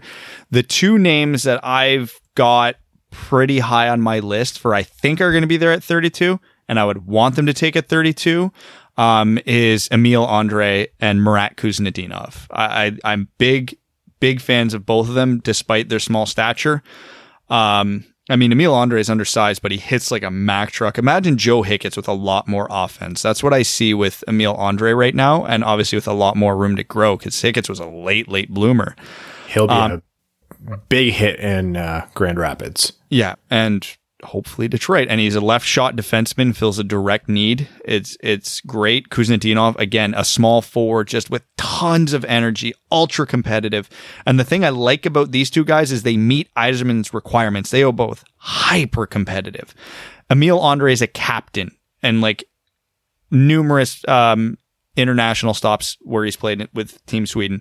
Kuznetsov is a leader on, I think he's been a captain for the Russian junior teams. Just, he's small, but he gets to the dirty areas. He's skilled. He wills his team to win. He's got that mentality. So as much as I could say I would love a Jacob Perreault or a Noel Gunler or a Hendrix Lapierre because of their skill, I don't think it's realistic because they're not Steve Yzerman's type at all. So I look at those two as big targets for me at 32. Obviously, if a Gregg or a Mishak falls there or a Forster, I would be thrilled. But those are my two. So, and we will be talking about the second round expanded. The Detroit has 2 more picks in there, so we'll be mentioning that in a second. But just a very quick dip into those waters. I predict that there is going to be opportunities for Detroit to pick our guys, our first round guys, not only at pick 32, but also at pick 55, which is Detroit's next pick in the second round. I think there's just, once you get into that point of the draft, everything goes way out of whack. And that's We laugh. Everyone says, oh, second round picks, how valuable are they really? You have an opportunity here to get 2 huge wins outside of the first round. A lot of this will be what Brad mentioned, but guys who I'd be thrilled with, like Murat Kuznetsov in my mind is one that's pretty realistic, who I would be absolutely thrilled with. I think this is a guy who's over in Russia in the MHL, which is the league under the... Are you talking pick 32 or 45 now? I'm talking about pick 32. Okay. Also, I lied. I said 55 is Detroit's next pick. It's 45. I misspoke. Pick 32, Murat Kuznetsov would be a big win for me. Again, cherry picking like Brad did, Peterka and Reichel. I don't think those guys fall, but I'd be pretty happy with them. Ryan O'Rourke for me is there, and I think he's probably going to be available in that range. He might be a candidate for a guy who goes like in the late teens because he's been a little bit of a late riser, but this is a guy who plays on the left side, who's got really good hockey IQ, and he's been described as a workhorse, and that's, prototypical what Yzerman's looking for. Those are the guys for me where if we get them, I'm just as excited as when we got almost as excited as when we got like Veleno or Berggren, who right now is having a phenomenal start to his season in the SHL. But that's not even it, right? Like anyone that we list in the first round, I'm happy. Other guys who could possibly be there, like Jake Neighbors, like you mentioned, Noel Gunler, Helga Grons, Jan Mishek. Those are all guys at pick 32 I'd be perfectly thrilled with. And the reality is, like I mentioned, another one of them is going to be available at 45. Like we are looking at a reality where, Detroit takes Kuznetsov but has to leave, let's say, O'Rourke on there. Detroit could get O'Rourke at 45. Like this is huge. Detroit could get 2 first round talents with picks 32 and 45, and with pick 55 take Nico Dawes, and then what an incredible, exciting first 2 rounds of the draft. Yeah, there'll be some incredible value at that second pick. Who are some of your like, I really would love for this guy to fall, or I would really love for Detroit to just reach and snag this guy at the top of the second round picks, Evan? Top of the second round, I mean, you've already named 90% of them. Classic Ryan. I think there's going to be a ton of guys in that like 25 down range that I will be very, very happy with, because it seems even with us, it was kind of a blender at that point. I really like Tyson Forster, and he's a centerman, so he could be a fill a need. And I think it also is going to depend on who we draft at 4. If we end up going Sanderson or Drysdale, I would much prefer us taking a forward with that second pick. I'd be a little bit more comfortable with taking defenseman at 32 when we take a forward at 4. So yeah, Ryan O'Rourke jumped out immediately to me.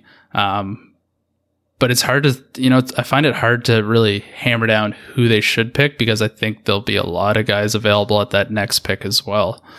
Obviously anybody like JJ Peterka, Lucas Reichel, who I don't see falling into that range, they would be great. I think Jan Mysak might be available at that pick, so he'd be another guy I'd really like at that spot.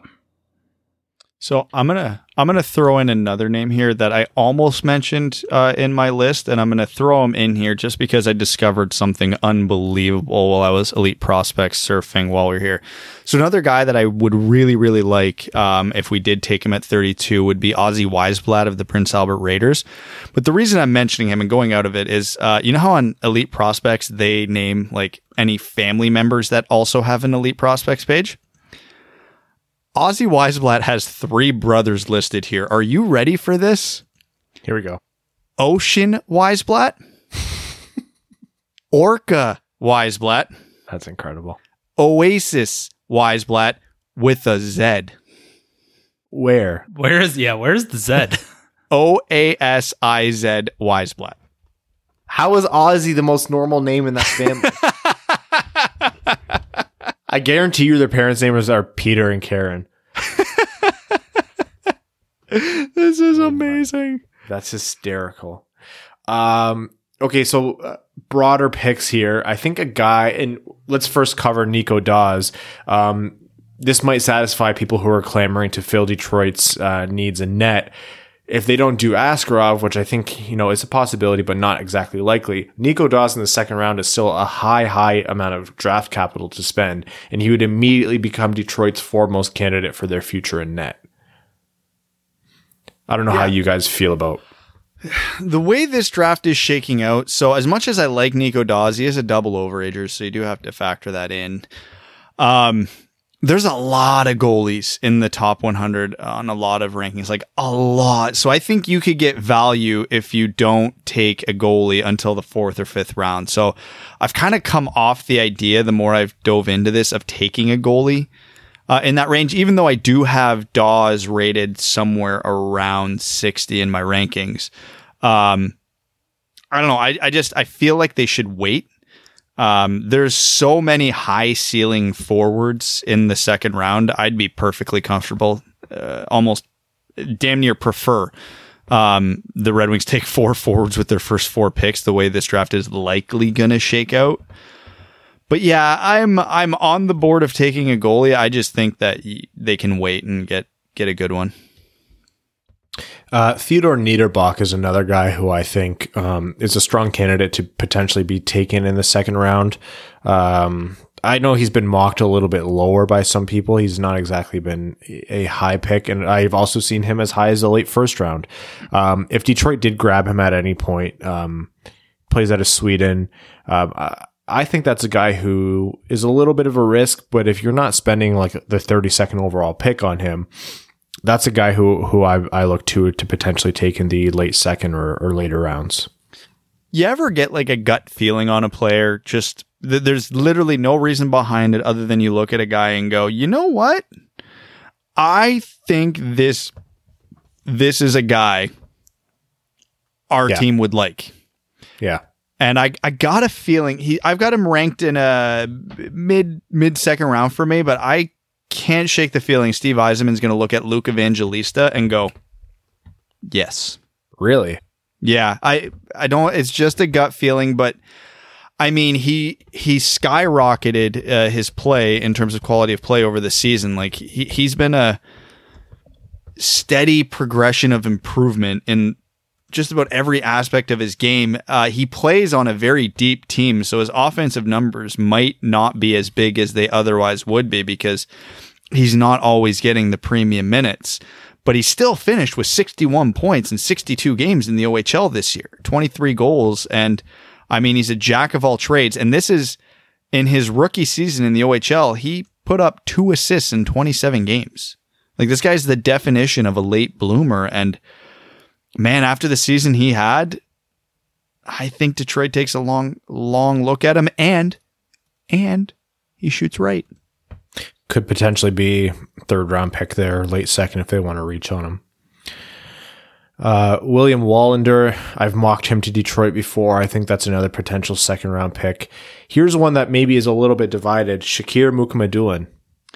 I'm not a huge Shakir fan. I don't think I'd riot if we took him with our third second round pick, but the dude has had a terrific start in the KHL this season. So if there's any recency bias playing in a second round pick's favor right now, it might be him.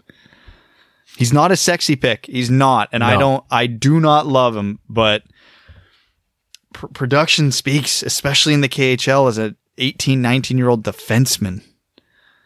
Pretty much the way I see him is like a very poor man's what Jacob Sanderson is touted to be, in my mind. Yeah, maybe not with the skating. Yeah. Maybe not with the skating, but you're looking at a reliable two-way guy. It's tough because you haven't had a really good look at him. The MHL and the KHL is a really, really tough transition for players, and they often, just like the SHL, they get buried depending on the quality of their teams. So, but if you're looking at a smart defenseman, that might be a guy where, if for no reason other than it'd be hard for Mickey Redmond to pronounce his name, that might be someone who you hear Steve Yzerman call on.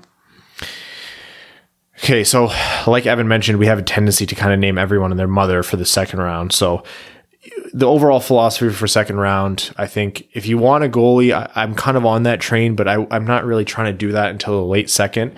But then all essence, what you're trying to do is grab the first round talents who fell.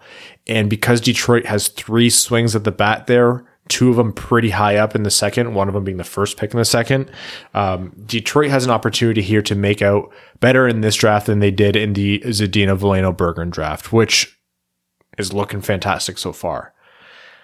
Overall, let's just get this out of the way. There's going to be questions of who's the next Braden Point. Look, if we knew, we would have mocked him in the first round. That's just the reality of it. If you're looking at guys who are ranked really late, who could, by some miracle project extra, end up like as one of the top players in the draft, I don't know if any of those guys jump out at you, Brad. Okay, so I'm going to kind of modify the question to give an answer. I'll just pick a guy I've got ranked in my second round that I don't think I've seen him ranked in any other second round, so I'm much higher than most. And that I think could pop off. So there's this thing when a player who's a late riser, who's had underwhelming production for most of their career, gets paired up with a great player, it's immediately, he's not good. It's just because of that guy. Well, one of Shane Wright's line mates, both of Shane Wright's line mates popped off this year, but I don't think it's necessarily because of Shane Wright. If you're looking for compete, a good skill set, a willingness to go to all the dirty areas, like a Steve Yzerman type guy, and with more skill than I think he gets credit for, I'm a big fan of Zayd Wisdom. I really think that he's got the chance to be a Tyler Bertuzzi type. I really, really do see him in that role in the NHL one day. And I mean, I have him ranked late second round, so it's not like I'm shooting this guy up to pick 32, but I'm a big fan of the guy. And again, all the character you would ever want on top of a good skill set. So if I'm reaching for anybody, that'd be my guy. Tyler Tullio is a guy for me who I think doesn't necessarily answer the question that I put forward, but he's someone who's not like I'm looking at some rankings that I've compiled and aggregate, like he's going in the 3rd or 4th round out of Oshawa. And I think here's a guy who could be greater than his perceived sum of parts right now. Another one is the goaltender out of Liga, which is Joel Blomqvist. I think he's someone who you might look at. I know Nico Dawes gets a lot of attention, but like you said, Brad, there is more than one goaltender in that range, and Blomqvist might be the one to get some attention. So I don't know if I want to do this to you, but you reached, and I'm going to throw in air quotations there, reached for my 61st ranked prospect. Which was Tullio? Yeah. Oh, yeah. Yeah. Okay. Well, so I didn't even answer my own question very well. But hey, that's some affirmation. The more you talk it out, the more you're like, you take all 3 of these second round swings on players and you work on the goalie later. But again, the goalie situation does have to be answered at some point. Yes. I don't know. Evan, do you have any diamonds in the rough that you're looking for? Yeah, the one I've said before is still Brandon Coe. He plays on North Bay. Believe it or not, they're terrible. And he was almost a point per game player this year on that terrible team. I think with any sort of, if he was traded to an Ottawa, we might be talking about this guy in the early second. The only downside to his game that I don't like is he looks really lazy, but we've heard that about Anthony Mantha, and I don't think that's true at all. So he could be a diamond in the rough. The other one I just sort of looked up today while I was kind of looking at some sleepers, but I think he could be available way later in the draft. Brad, do you know who this is? It's Veeti Miettinen. Veeti Miettinen? Yeah, I have him ranked 46 right now. And I'm looking at like the ranking boards, the consolidated ranking boards of all the other big guys, and they have him like 63rd, 69th, 95. And he's got some really good numbers in I think it's the Junior Finnish League. And the things they're writing about him is he takes a lot of shots, which sometimes isn't great, but he's got great speed, great skating, and, with a good coach who could, change things to a higher percentage shooting, he could be a good pick as well. Okay, I have 2 more topics here before we jump into overtime. First is going to be an important one. We talked about the different players who might be selected 4th overall. Let's talk about the opportunity of trading 4th overall. No.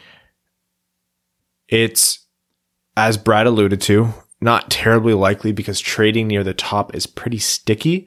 Trading up, I think, is extremely unlikely. So I don't know if we'll even spend too much time speculating on that. But there has been conversation about what if Detroit trades back? What if New Jersey with picks 7, 18, and 20, they want to move up? Is there a world where you trade back if you're the Red Wings? And what would it take? Yeah, and it would have to almost certainly be New Jersey and only New Jersey, because I am not entertaining this without another first-round pick coming back. So if New Jersey wants to, I think Max actually put in his article, it was something like 4 and 45 for 7 and 20. Yeah, I would entertain that. I don't know if I'd love that. I would have to be pretty damn confident that one of my guys was going to fall to 7, because if we end up trading back to 7 and then picks 4, 5, and 6 are Raymond, Rossi, Perfetti, I'm pissed. But if you can trade back to 7 and get one of them, basically all you have to be is confident that one of Drysdale, Askarov, or Sanderson goes there, which I think is a pretty strong likelihood. That would be a very worthy trade back, and I would do that in a heartbeat if I were the Red Wings, because then you got to think you're essentially swapping pick 45 for 20, and you're turning at that point hypothetically Luke Evangelista into maybe a Rodion Amirov, a Lucas Reichel, a Maverick Bork, Dylan Holloway, Caden Gooley. That's a pretty big upgrade, even though it's a very deep draft. What about... Sorry, go ahead. I'm going to grab pie. You may now continue. What about pick 6 and 27 from the Anaheim Ducks in exchange for pick 4 and 45? No, 27 and 45 are damn near too interchangeable for me, even to go back 2 spots, just because that level of control you get at 4, right? So I don't think it's unreasonable from a value standpoint, but again, at the same time, I think that your 27 to 45 is not a big gap. On my rankings, pick 4 to 6 is a bigger gap than 27 to 45, but it is what it is. And not that there's necessarily a huge gap between, let's say, Raymond and Rossi, but the minimal gap in high-end players is a lot bigger than a decent gap in middling players, if that makes sense. What if we switch 45 with 55 here? I would probably entertain that. Again, still don't love it, but I think I would do that. And just to recap here, the Red Wings have 1, 2, 3, 4, 5, 6, 7, 8, 9, 10 picks in this draft. They have picks 4 in the first round, picks 32, 45, and 55 in the second round. And then beyond that, in the third, they have 63, 65, and then they have picks 107, 125, and then 156 and 187. So I gotta pick up my lunch on Wednesday between pick 65 and 107. Essentially, yeah. That's what you just have to get Uber Eats, man. You think I'm paying for that delivery? Oh, they must charge an arm and a leg to get out to where you are, eh? Oh, yeah. Like, if I order, like, what would I pay for a meal for myself? $10, $15, and I'm charging like a $5 to $7 delivery on that? Kiss my ass. Oh, I thought it was gonna be more than that. Anyways, okay, so you're telling me you're comfortable paying $22 for a meal just for your goddamn self while you're sitting at home on your couch in your boxers? No, not. I rarely do it. I usually, especially now because the world's shut down, and I don't go to work. I usually I do takeout and I go pick it up. But yeah, like a normal goddamn person. Okay. Beyond that, the rest of the draft, I think what you can look for here is to see a little bit of like positional filling later on. So Yzerman for the first couple rounds, maybe even first 3 rounds, I think what you're going to see is him taking the best players available. And then he mentioned this a little bit in his press availability. If the Red Wings really need something at left D and they do not have anything from this draft class, he'll probably start taking some swings for that position or goaltending or that kind of thing. I can almost guarantee that they'll take a goaltender of some sort, right? I'd be shocked if they didn't, with how uncertain their goaltending pipeline is and how, I don't want to say strong, but just the sheer volume of decent goaltenders available in this draft. Yeah. I don't know. I'm not trying to, I don't think there's any broad strokes to be painted here for the Red Wings overall draft. I think what pretty much the story of the day is going to be maximize talent, maximize skill and value for the first 4 to 6 picks. And then beyond that is when you can start thinking about, okay, the pipeline's lacking in this area. Another prediction, I think, is that they make at least one trade. Whether it involves players or only picks, I think they're going to make at least one trade on draft day. It might be Yzerman moving up and leveraging his later picks to do so, but that's something that I kind of have a gut feeling on. Stevie saying he wants more picks. I think if he trades picks, it's going to be a trade back, whether that's in the first round, second round, third round. I think that's going to be the ultimate play here. He's going to trade back at pick 65 and absolutely ruin my lunch. That's my prediction. I'll have to message you. You just get on a call with me while you're running out to get your lunch. Okay. No, then I'm going to have to pay $22 goddamn for a shitty burger. That's what's going to happen. Well, don't order a shitty burger, man. Maybe let's just make Evan drop us off food because, is he going to be at work anyways? Okay. Never. Any other storylines for the NHL draft before we jump into overtime here?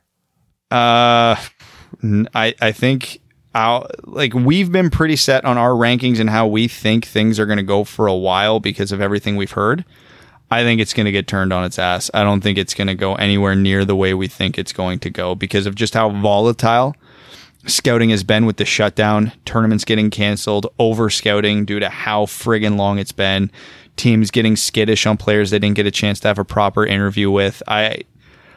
We have a pretty good feel for how to rank the top 30. I don't think the draft's going to follow that all that close. And I'm not saying oh my God, this guy I never heard of just went 21st overall, but a lot of the guys we have ranked 30 to 50 are probably going to go 15 to 30. I think the top 10 is probably going to be reasonably safe, but I think once we get beyond that, it's going to be wide open.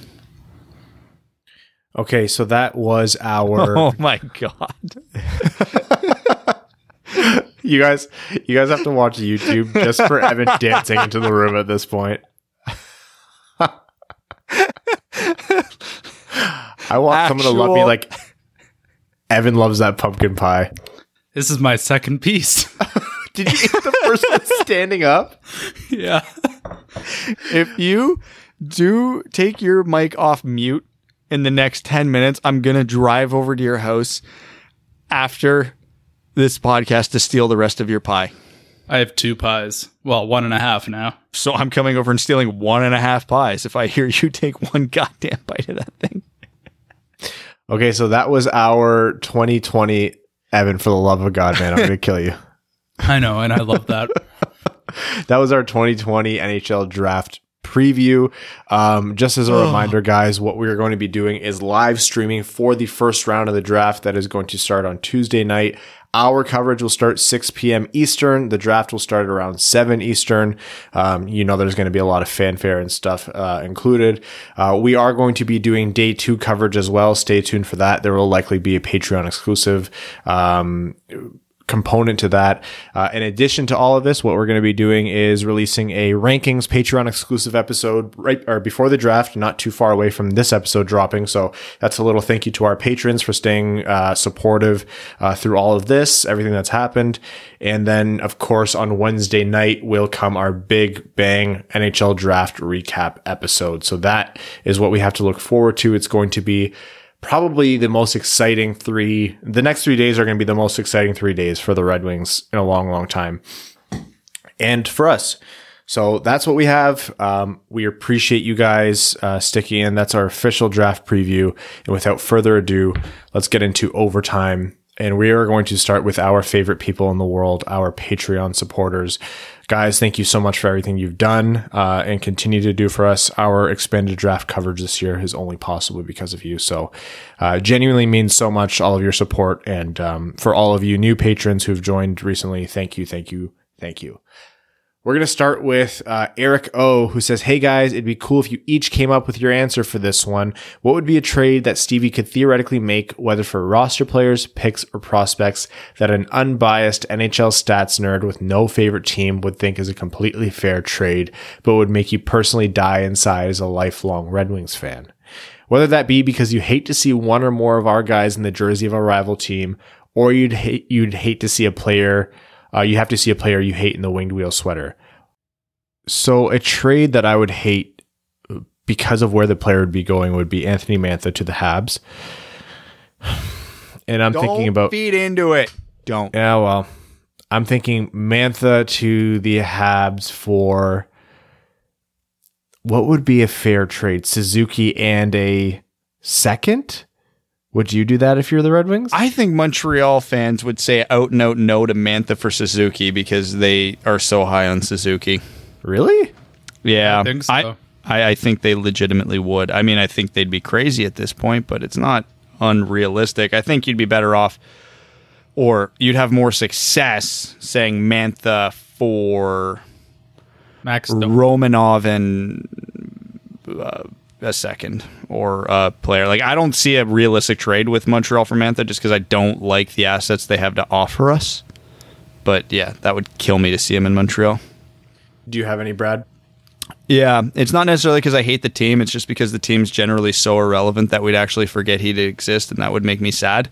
But it's filling two positions of need for both teams, at least in the short term, and they're around the same age. And because Mantha's an RFA, we have to assume they're both cost-controlled for a while, is sending Anthony Mantha to the Minnesota Wild for Matt Dumba.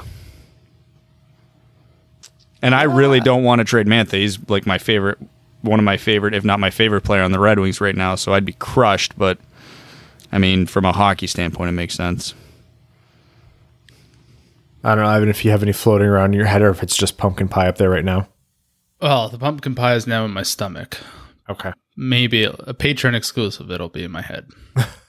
I can't think of like a viable trade, but I was just thinking of players that I would hate to see on other teams, and it's Mantha and Larkin.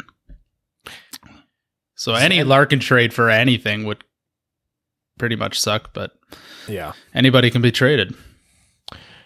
Zen Eisman says, I know we aren't really in the business for trading for a Line A, even though he's 22 because of a lack of a farm system. However, I can't help but try to come up with trade scenarios for him.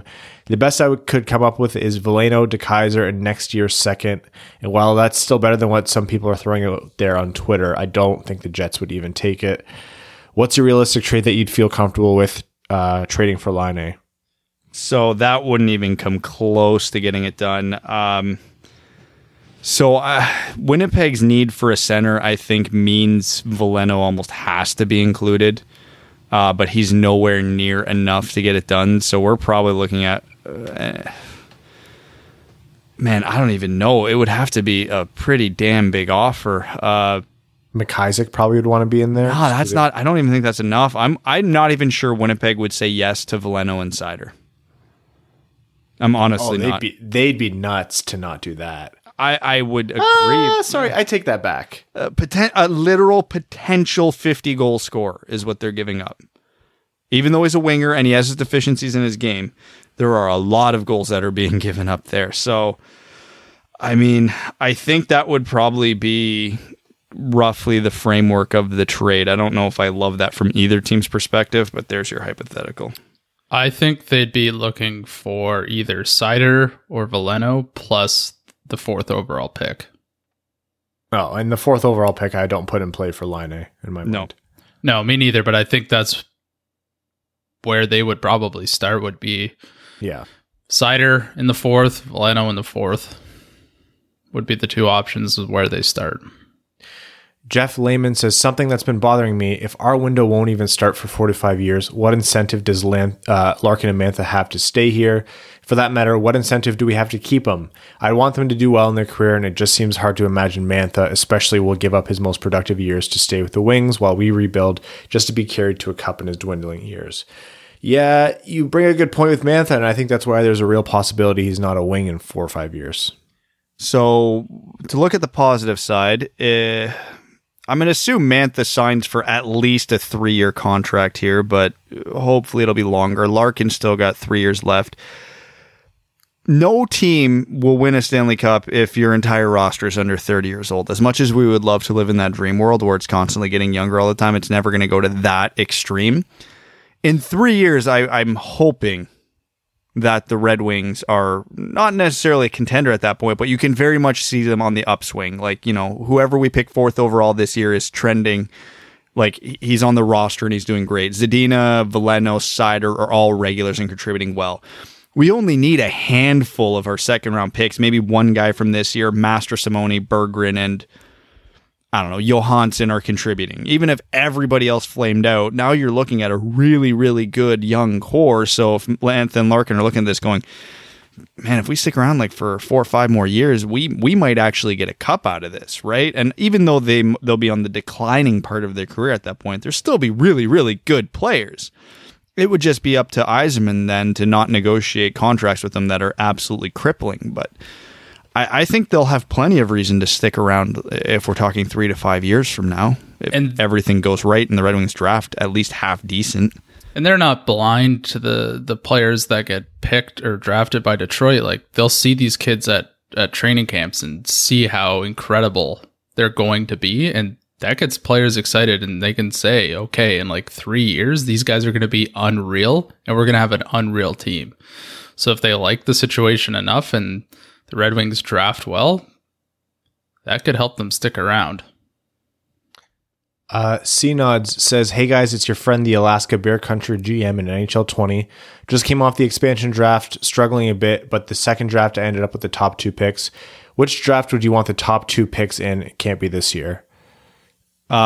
Shane Wright's draft, because that could be Shane Wright and Matthew Savoy.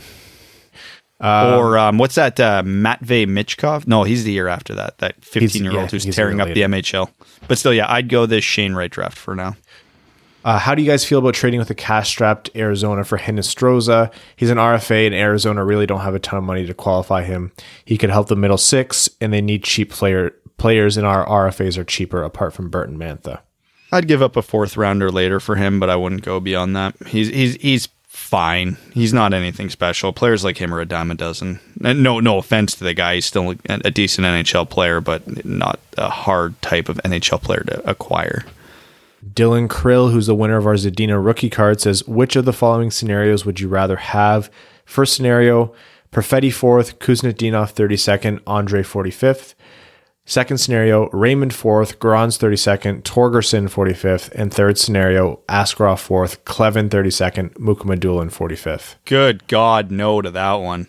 First scenario with Perfetti, Kuznetsov, and Andre. Yeah, I think so. I think I'm going with that one. Yeah. Chris B says, thanks for all the hard work leading up to the draft, guys. We all really appreciate the constant content.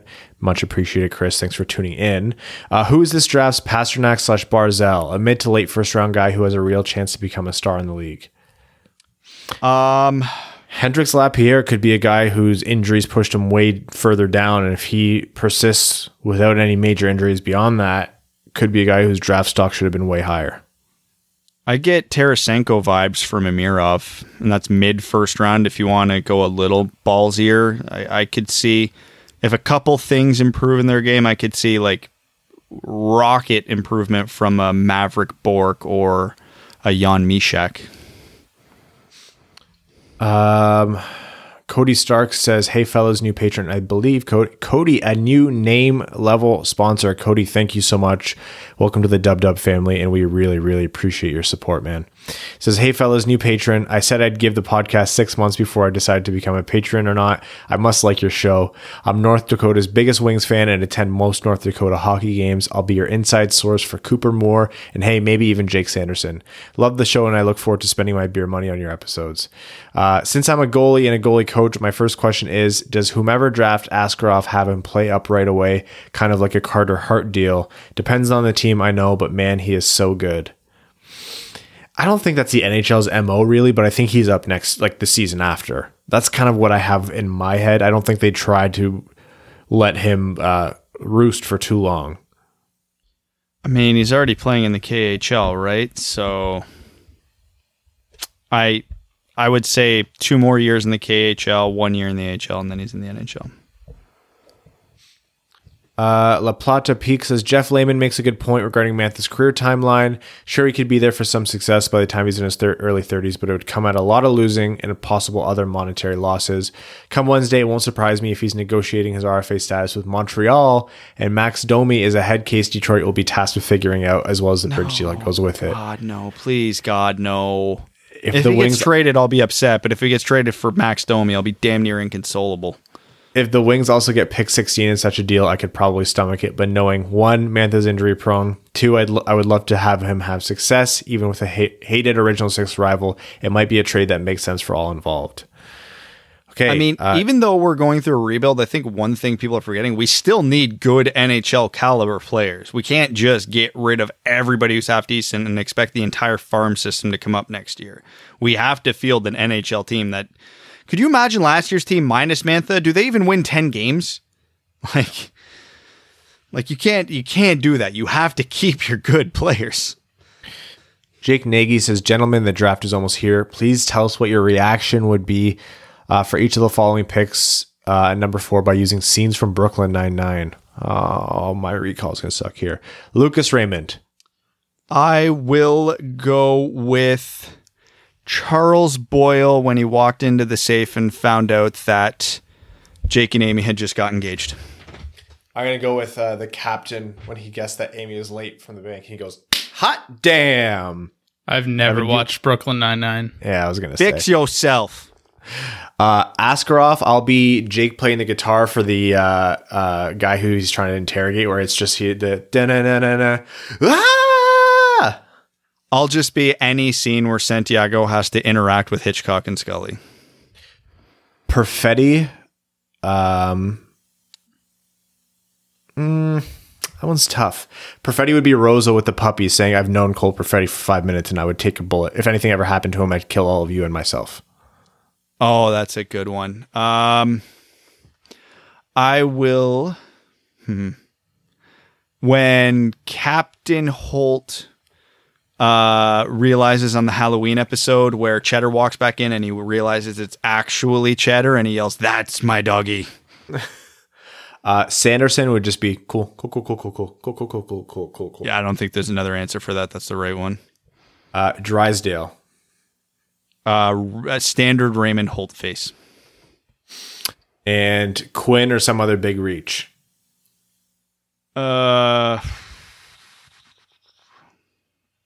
When Jake goes, be right back, gonna go cry in the bathroom now. Yeah. Okay, TJ Nasty says, good day, duds. With some bigger names coming up on RFA, do you think we take a swing at one? Sergachev comes to mind. We could offer 5 to 6 mil and only cough up a first and a third. I'd rather take a Raymond or Rossi this year than throw the offer sheet at Tampa Bay before free agency. They have a few players that they probably want to keep. Hedman is their number 1 for the next 6 at least, and McDonough is a spoil on a second pairing. Let me get this out of the way now because I know a lot of these questions are going to come over the next week. The Detroit Red Wings should offer sheet exactly nobody if it includes a first round pick, because that damn well that there's a very reasonable chance that could be first overall. One player does not improve this team out of a lottery pick next year, no matter who that player is. It could be Connor McDavid. There's still a lottery team next year. Evan is looking at WAP while recording a podcast, says, so did Stamkos officially get his name on the cup? Yeah, he'll definitely get his name on the cup. He played in the finals game and he scored a goal. So. I think he played enough regular. I think he played 41 regular season games too. So I think he should be good. And teams can also make the case as well. The NHL, I don't think would turn down that case even if he didn't qualify. Rumor has it that Detroit is interested in Andy Green. He'd be okay, I guess. And no Jacob Markstrom, so that's good. If you could have a former player who's never played goalie be your goaltender for a season, who would you choose? Eriksson for his bigness, Bob Probert for the chaos, or someone else? Bob Probert. There'd never be a rebound goal. Dustin Byfuglien. He's huge. Evan just turned around like Byfuglien was behind him. I know. I was like, there's a ghost in my house. The doorknob just moved. It's especially eerie because Evan's face is freezing a lot on our screen. So I'm like, Evan might actually be dead. The Caminator says, let's face it, Osgood deserves to be in the Hall of Fame. With all the retirements and players leaving, who is the next player to follow in his footsteps to become an analyst for Fox Sports Detroit? I don't know. I would almost want to say Eriksson, but I think he'll probably go back to Sweden. He doesn't have a big enough personality for it. Nicholas Drew Miller? Kronwall? Sorry, what did you say? Drew Miller? Drew Miller just went into insurance. Okay, that's a no. I said Kronwall, maybe. I don't know. Yeah, Kronwall will be all right. I don't think there is like I think like Drew Miller was like the last of them. Maybe Abdelkader when he's done. I'm not sure what he's into. How weird would it be if it was Henrik Zetterberg? Oh, man. I would love it. Third man in says, last episode, Evan pled the fifth on whether he was drinking vodka or water. Are Canadians allowed to plead the fifth? Pretty sure we're not. What are the chances Lundqvist gets his Ray Bourque moment, plays for Colorado for 2 years, wins a cup, and has his jersey nonsensically retired? Not zero. Yeah, I don't think it gets retired, but... It gets retired by Colorado. Yeah, that's what happened with Ray Bourque. Yeah. Okay, I am going to scroll back to my spot. Garrett TV says, Namaste Hockey Yogis. He says, what feasible draft pick at 4th would leave you the most disappointed? Bonus question, as I stand here deeply squatted into my Warrior 2, I can't help but wonder which current member of the Red Wings organization do you think is the best at yoga? 6 on the ice, and be sure to exhale as you reach for the sky, and Chaturanga Tadasana. Let's go Red Wings. Namaste. I mean, the obvious answer here is the goaltender, Jonathan Bernier, because he has to be the most flexible. So he definitely can do a reverse wheel. I feel like some of the older guys might be into yoga as they try to keep up with the young guys. Sam Gagner is just an all-around good person. I would not be surprised if he does yoga to stay limber. Most disappointed feasible pick. Oh, Askarov, just because of the risk associated with it. I'd be living in perpetual anxiety until he actually comes over. I'd go Holtz or Sanderson just because I don't think those guys have star ceilings. Are we saying like ultimate? Like 4th overall pick that's feasible that you're the most disappointed with? I would have to say it's Askarov because I don't think a goalie at 4 is good value. I think it's terrible value. And you know what we did here? We just absolutely confirmed that that's what's going to happen now because that's how the world works. The blood ritual is complete. The only reason I don't say Askarov is because I think there's a chance he ends up as one of the best 3 players in the draft. And then we pay him $11 million a year and screw ourselves in another wing. Yeah, screw it. Matt Patricia Stan Club has the shaking hands meme. It's the Lions and the Leafs. And it's blowing leads that should have been enough to win the game. Feel confident making this comment since they won't come back. The last 6 times the Lions held a double-digit lead, they've lost the game. That's an NFL record previously held by the Detroit Lions. Here's hoping for Lucas I don't know. Raymond. I think the Falcons are going to make a run for it. Here's hoping for Lucas Raymond, Matt Patricia hitting the open market, and maybe one other good thing happening before the week is over. Cameron Swick says, if the Red Wings draft Spaghetti, will they give him number 91 or will he have to pick a new number? He's definitely going to have to pick a new number. I will not stand for it. I don't think Yzerman would do it otherwise. He can have Rick Nash's 61 in spirit of that one trade rumor that one time. Luke Southmaid says, what are your guys' thoughts on picks 32 and 45/55 to New Jersey for pick 20 so we can hopefully snatch one of either Reichel or Peterka and get the German mob going, also retire 91? Nope, not a big enough gap in talent from the late first to the second round this year to make me move multiple of those picks for it. Would I do 45 and 55 for it? Yeah, but I wouldn't include 32. No, it's too rich. Evan's bingo card says, Brad, do you know of any prospect who wears the number 69? Evan, now that I have your attention, what should the Red Wings give up? You guys are getting good at that. What should the Red Wings give up in order to acquire the 69th overall pick? That's for you. Darren Helm. Oh, the ultimate meme. He'd go out a true hero. I think it's the only way the Helm Stan accounts would be happy. He's gone, which sucks, but we got 69. I think Evan's checked out. I'm reading which NHL players have worn the number 69. Andrew Desjardins. Don't ask me how I know that. Nicholas Backstrom wore it in the lockout for Dynamo Moscow. Hell yeah. I don't think we know of any prospects who are 69, though. No, I can't think of any. Wingnut says, hey guys, longtime listener, finally doing this Patreon thingy. Thank you so much and welcome to the Dub family. You guys totally deserve it with the great work you put in. So question for you, what's the one thing you don't want to see this draft? I'm not going to lie to you. As much as I will be able to stomach it if it happens, I really don't want to see the Sanderson pick 4th overall. I'd rather Askarov. I don't want Ottawa to pick Stützle and Raymond because I would not be able to handle that, seeing them six times a year. I wouldn't. And there's a strong likelihood it does, but like I'm praying it doesn't. Outside of those, I would say any trade at number 4. I think that just injects way too much anxiety into me. Stevie's Yoga Mat says, sup guys, after doing more homework on Perfetti, I'm on board but still scared of bust potential. Who do you think is the biggest boomer bust potential around the 4th pick? I'm hearing Nugent Hopkins comparisons, and if everything goes right, is Ryan Nugent Hopkins worth the number 4 pick? I also asked Will Scouch if he'd come back on and defend my boy Gushin. He thinks he has first round potential, and he said he would, but I'm sure he's busy right now. Anyways, thanks guys for all the draft coverage. You guys do a great job. Boom or bust potential around pick 4. All right. You want to get... Well, goalie doesn't count. Yeah. Like, Cole Perfetti is the obvious answer here, so I'm going to get weird. Quentin Byfield. No, man. I don't buy that. He's going to be an NHL player no matter what. I have faith in his tools, but until we've never seen him like in true adversity yet. He's so physically dominant in the OHL because of his speed and size. I mean, and he doesn't even really use his size that much. So I don't know. I want to see it. He didn't do anything in the World Juniors. I know it's a 17-year-old. That's hard. He did not have a great Hlinka.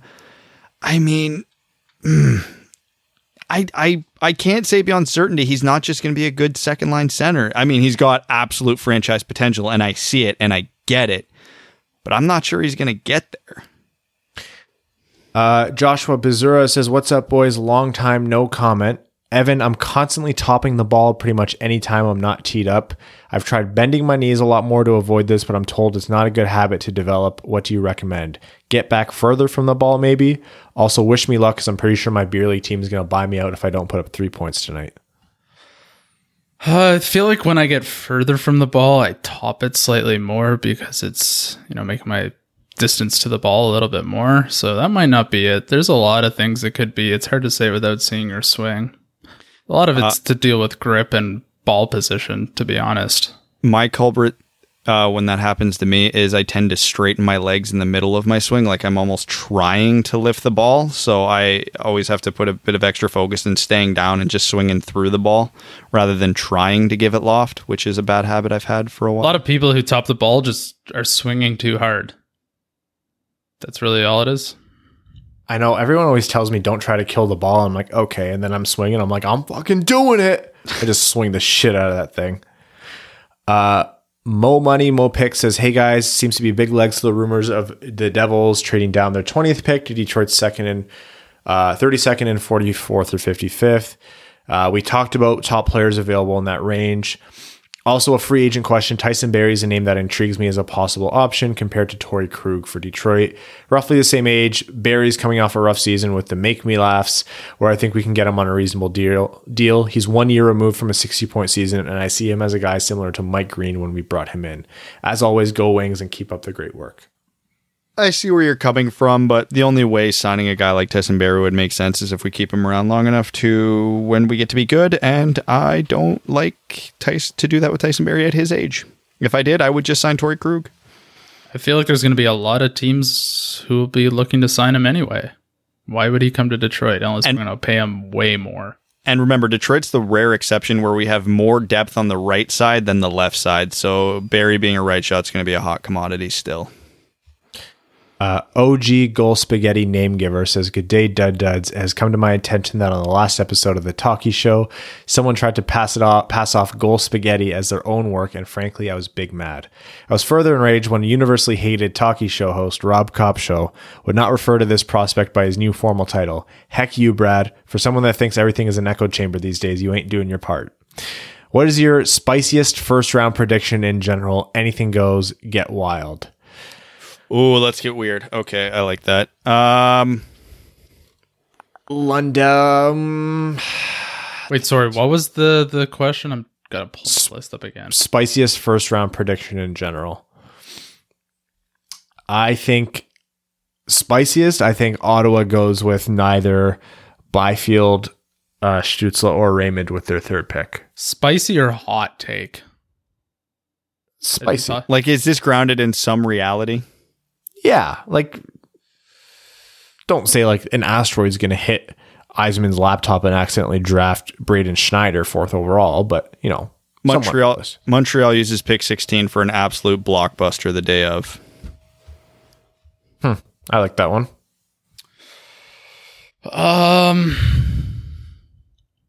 Anton Lundell goes in the top 5. I was thinking about that one. I think he might. Jersey time. Vegas dropped their stripper glitter gold jerseys, and yeah, just when you thought allowing 4 goals in 5 minutes was the worst thing Vegas has done, this comes along. Discuss. I don't mind them. It's a bit much, but Vegas is a bit much. It's very on brand for them. I don't know. They had to do gold for sure, and if you have an opportunity to do a gold jersey, you take it. I just think it looks like how I feel when I'm hungover, and I maintain that. So I liked it, but I couldn't put my finger on it about what was bothering me about it, and then I figured it out. They should have taken the red off of it. The red looks funny with it. It's not horrible, but if they had just went with the gold and gray, like, it would have been fine. But the red just adds that like cheap element, whereas their other jerseys are dark themed that the red brightens it up a bit and it works. It doesn't work on a jersey that already looks like freaking Fremont Street. Quick, Evan. So at first, I only saw the picture of it, and it didn't have the sparkly in it, and I was very confused as why people were all over them about it, because I thought it looked pretty good. And then I saw that egregious announcement video, and then I understood. I was just as mad about that, or disgusted at that video, as I was the sparkling jerseys. So I wasn't saying quick, Evan, like you had to go fast. I meant before Brad was going to give you your opinion for it. No, I'm leaned back, man. I couldn't have been more away from that. I think they had to do gold, but I think it looks terrible. He goes on to say, heckin' Lions, man, when you have a double-digit lead, again, put it in a damn Stay Fresh cheese bag so the opposition can't get to it. Stay Fresh cheese bags, not a sponsor of the Lions, but a Fournier company. Stan Olson says, hey guys, hope all is well. I hope you all know that ever since I've been listening, summer of 2016, I believe, we've taken Rasmussen, Zadina, and Sider. None of these players were really on our radar to be taken by Detroit. Who do you guys think is more likely? Or what do you think is more likely? A team trades into the top 10 for Askarov, or 2 of Quinn, Amirov, Jarvis, Gooley, or Schneider going in the top 10? Trade up for Askarov, because I could see Carolina being all over that. Yeah. Thank you guys for the nonstop coverage over this long draft season. See y'all during the live stream on Tuesday. Yan Michael Larkin says, hey, fellow hockey masochists, aka Red Wings fans, aliens have invaded and challenged the Looney Tunes to a hockey game for the fate of the planet, Space Jam style. From what 5 players do they steal talent to create a super team? What superstar former player leads the Toon Squad against the alien menace? And why is it Jaromir Jagr? For bonus points, what loony antics might Bugs and company pull on the ice to give him the edge? Did they take powers from current players, though, in the NBA at that time? Yeah, they did. They were all current players. They take David's speed, Weber's shot, Patrick Kane's hands, Bufflin's size. Yeah, so that's 2 defensemen. We need another winger, like a left winger. Maybe Ovechkin. Yeah, Ovechkin and his one. He would 100% want to be in that movie. Oh yeah, Carey Price would be the goalie. Ovechkin's the best candidate to be the guy who fights them. Yeah, I agree. I think it'd be hysterical with his accent too. Joseph Fournier says, hey there, fellas. Another long comment section, so I'll fire off some quick bullet points. Takes about 3 hours to get to Nassau from Manhattan, and barely anyone came to Barclays to see them there. Isles are not a New York City team. Might as well be Alaska for all Henrik Lundqvist cares. What is Helene St. James' obsession with Jamie Drysdale? She tries to peddle him off to Wings fans in every single article. Her own eulogy will include, in case you didn't know, Jamie Drysdale is available to Detroit at number 4. As the pallbearers flash Jazz hands. Wow, I actually haven't read too much of it, but I guess she really is strong on Drysdale. Every time Torrey Krug is brought up on the Hockey Central podcast, Jeff Merrick has to tag it each time with Detroit. He was just short of calling it a lock last week.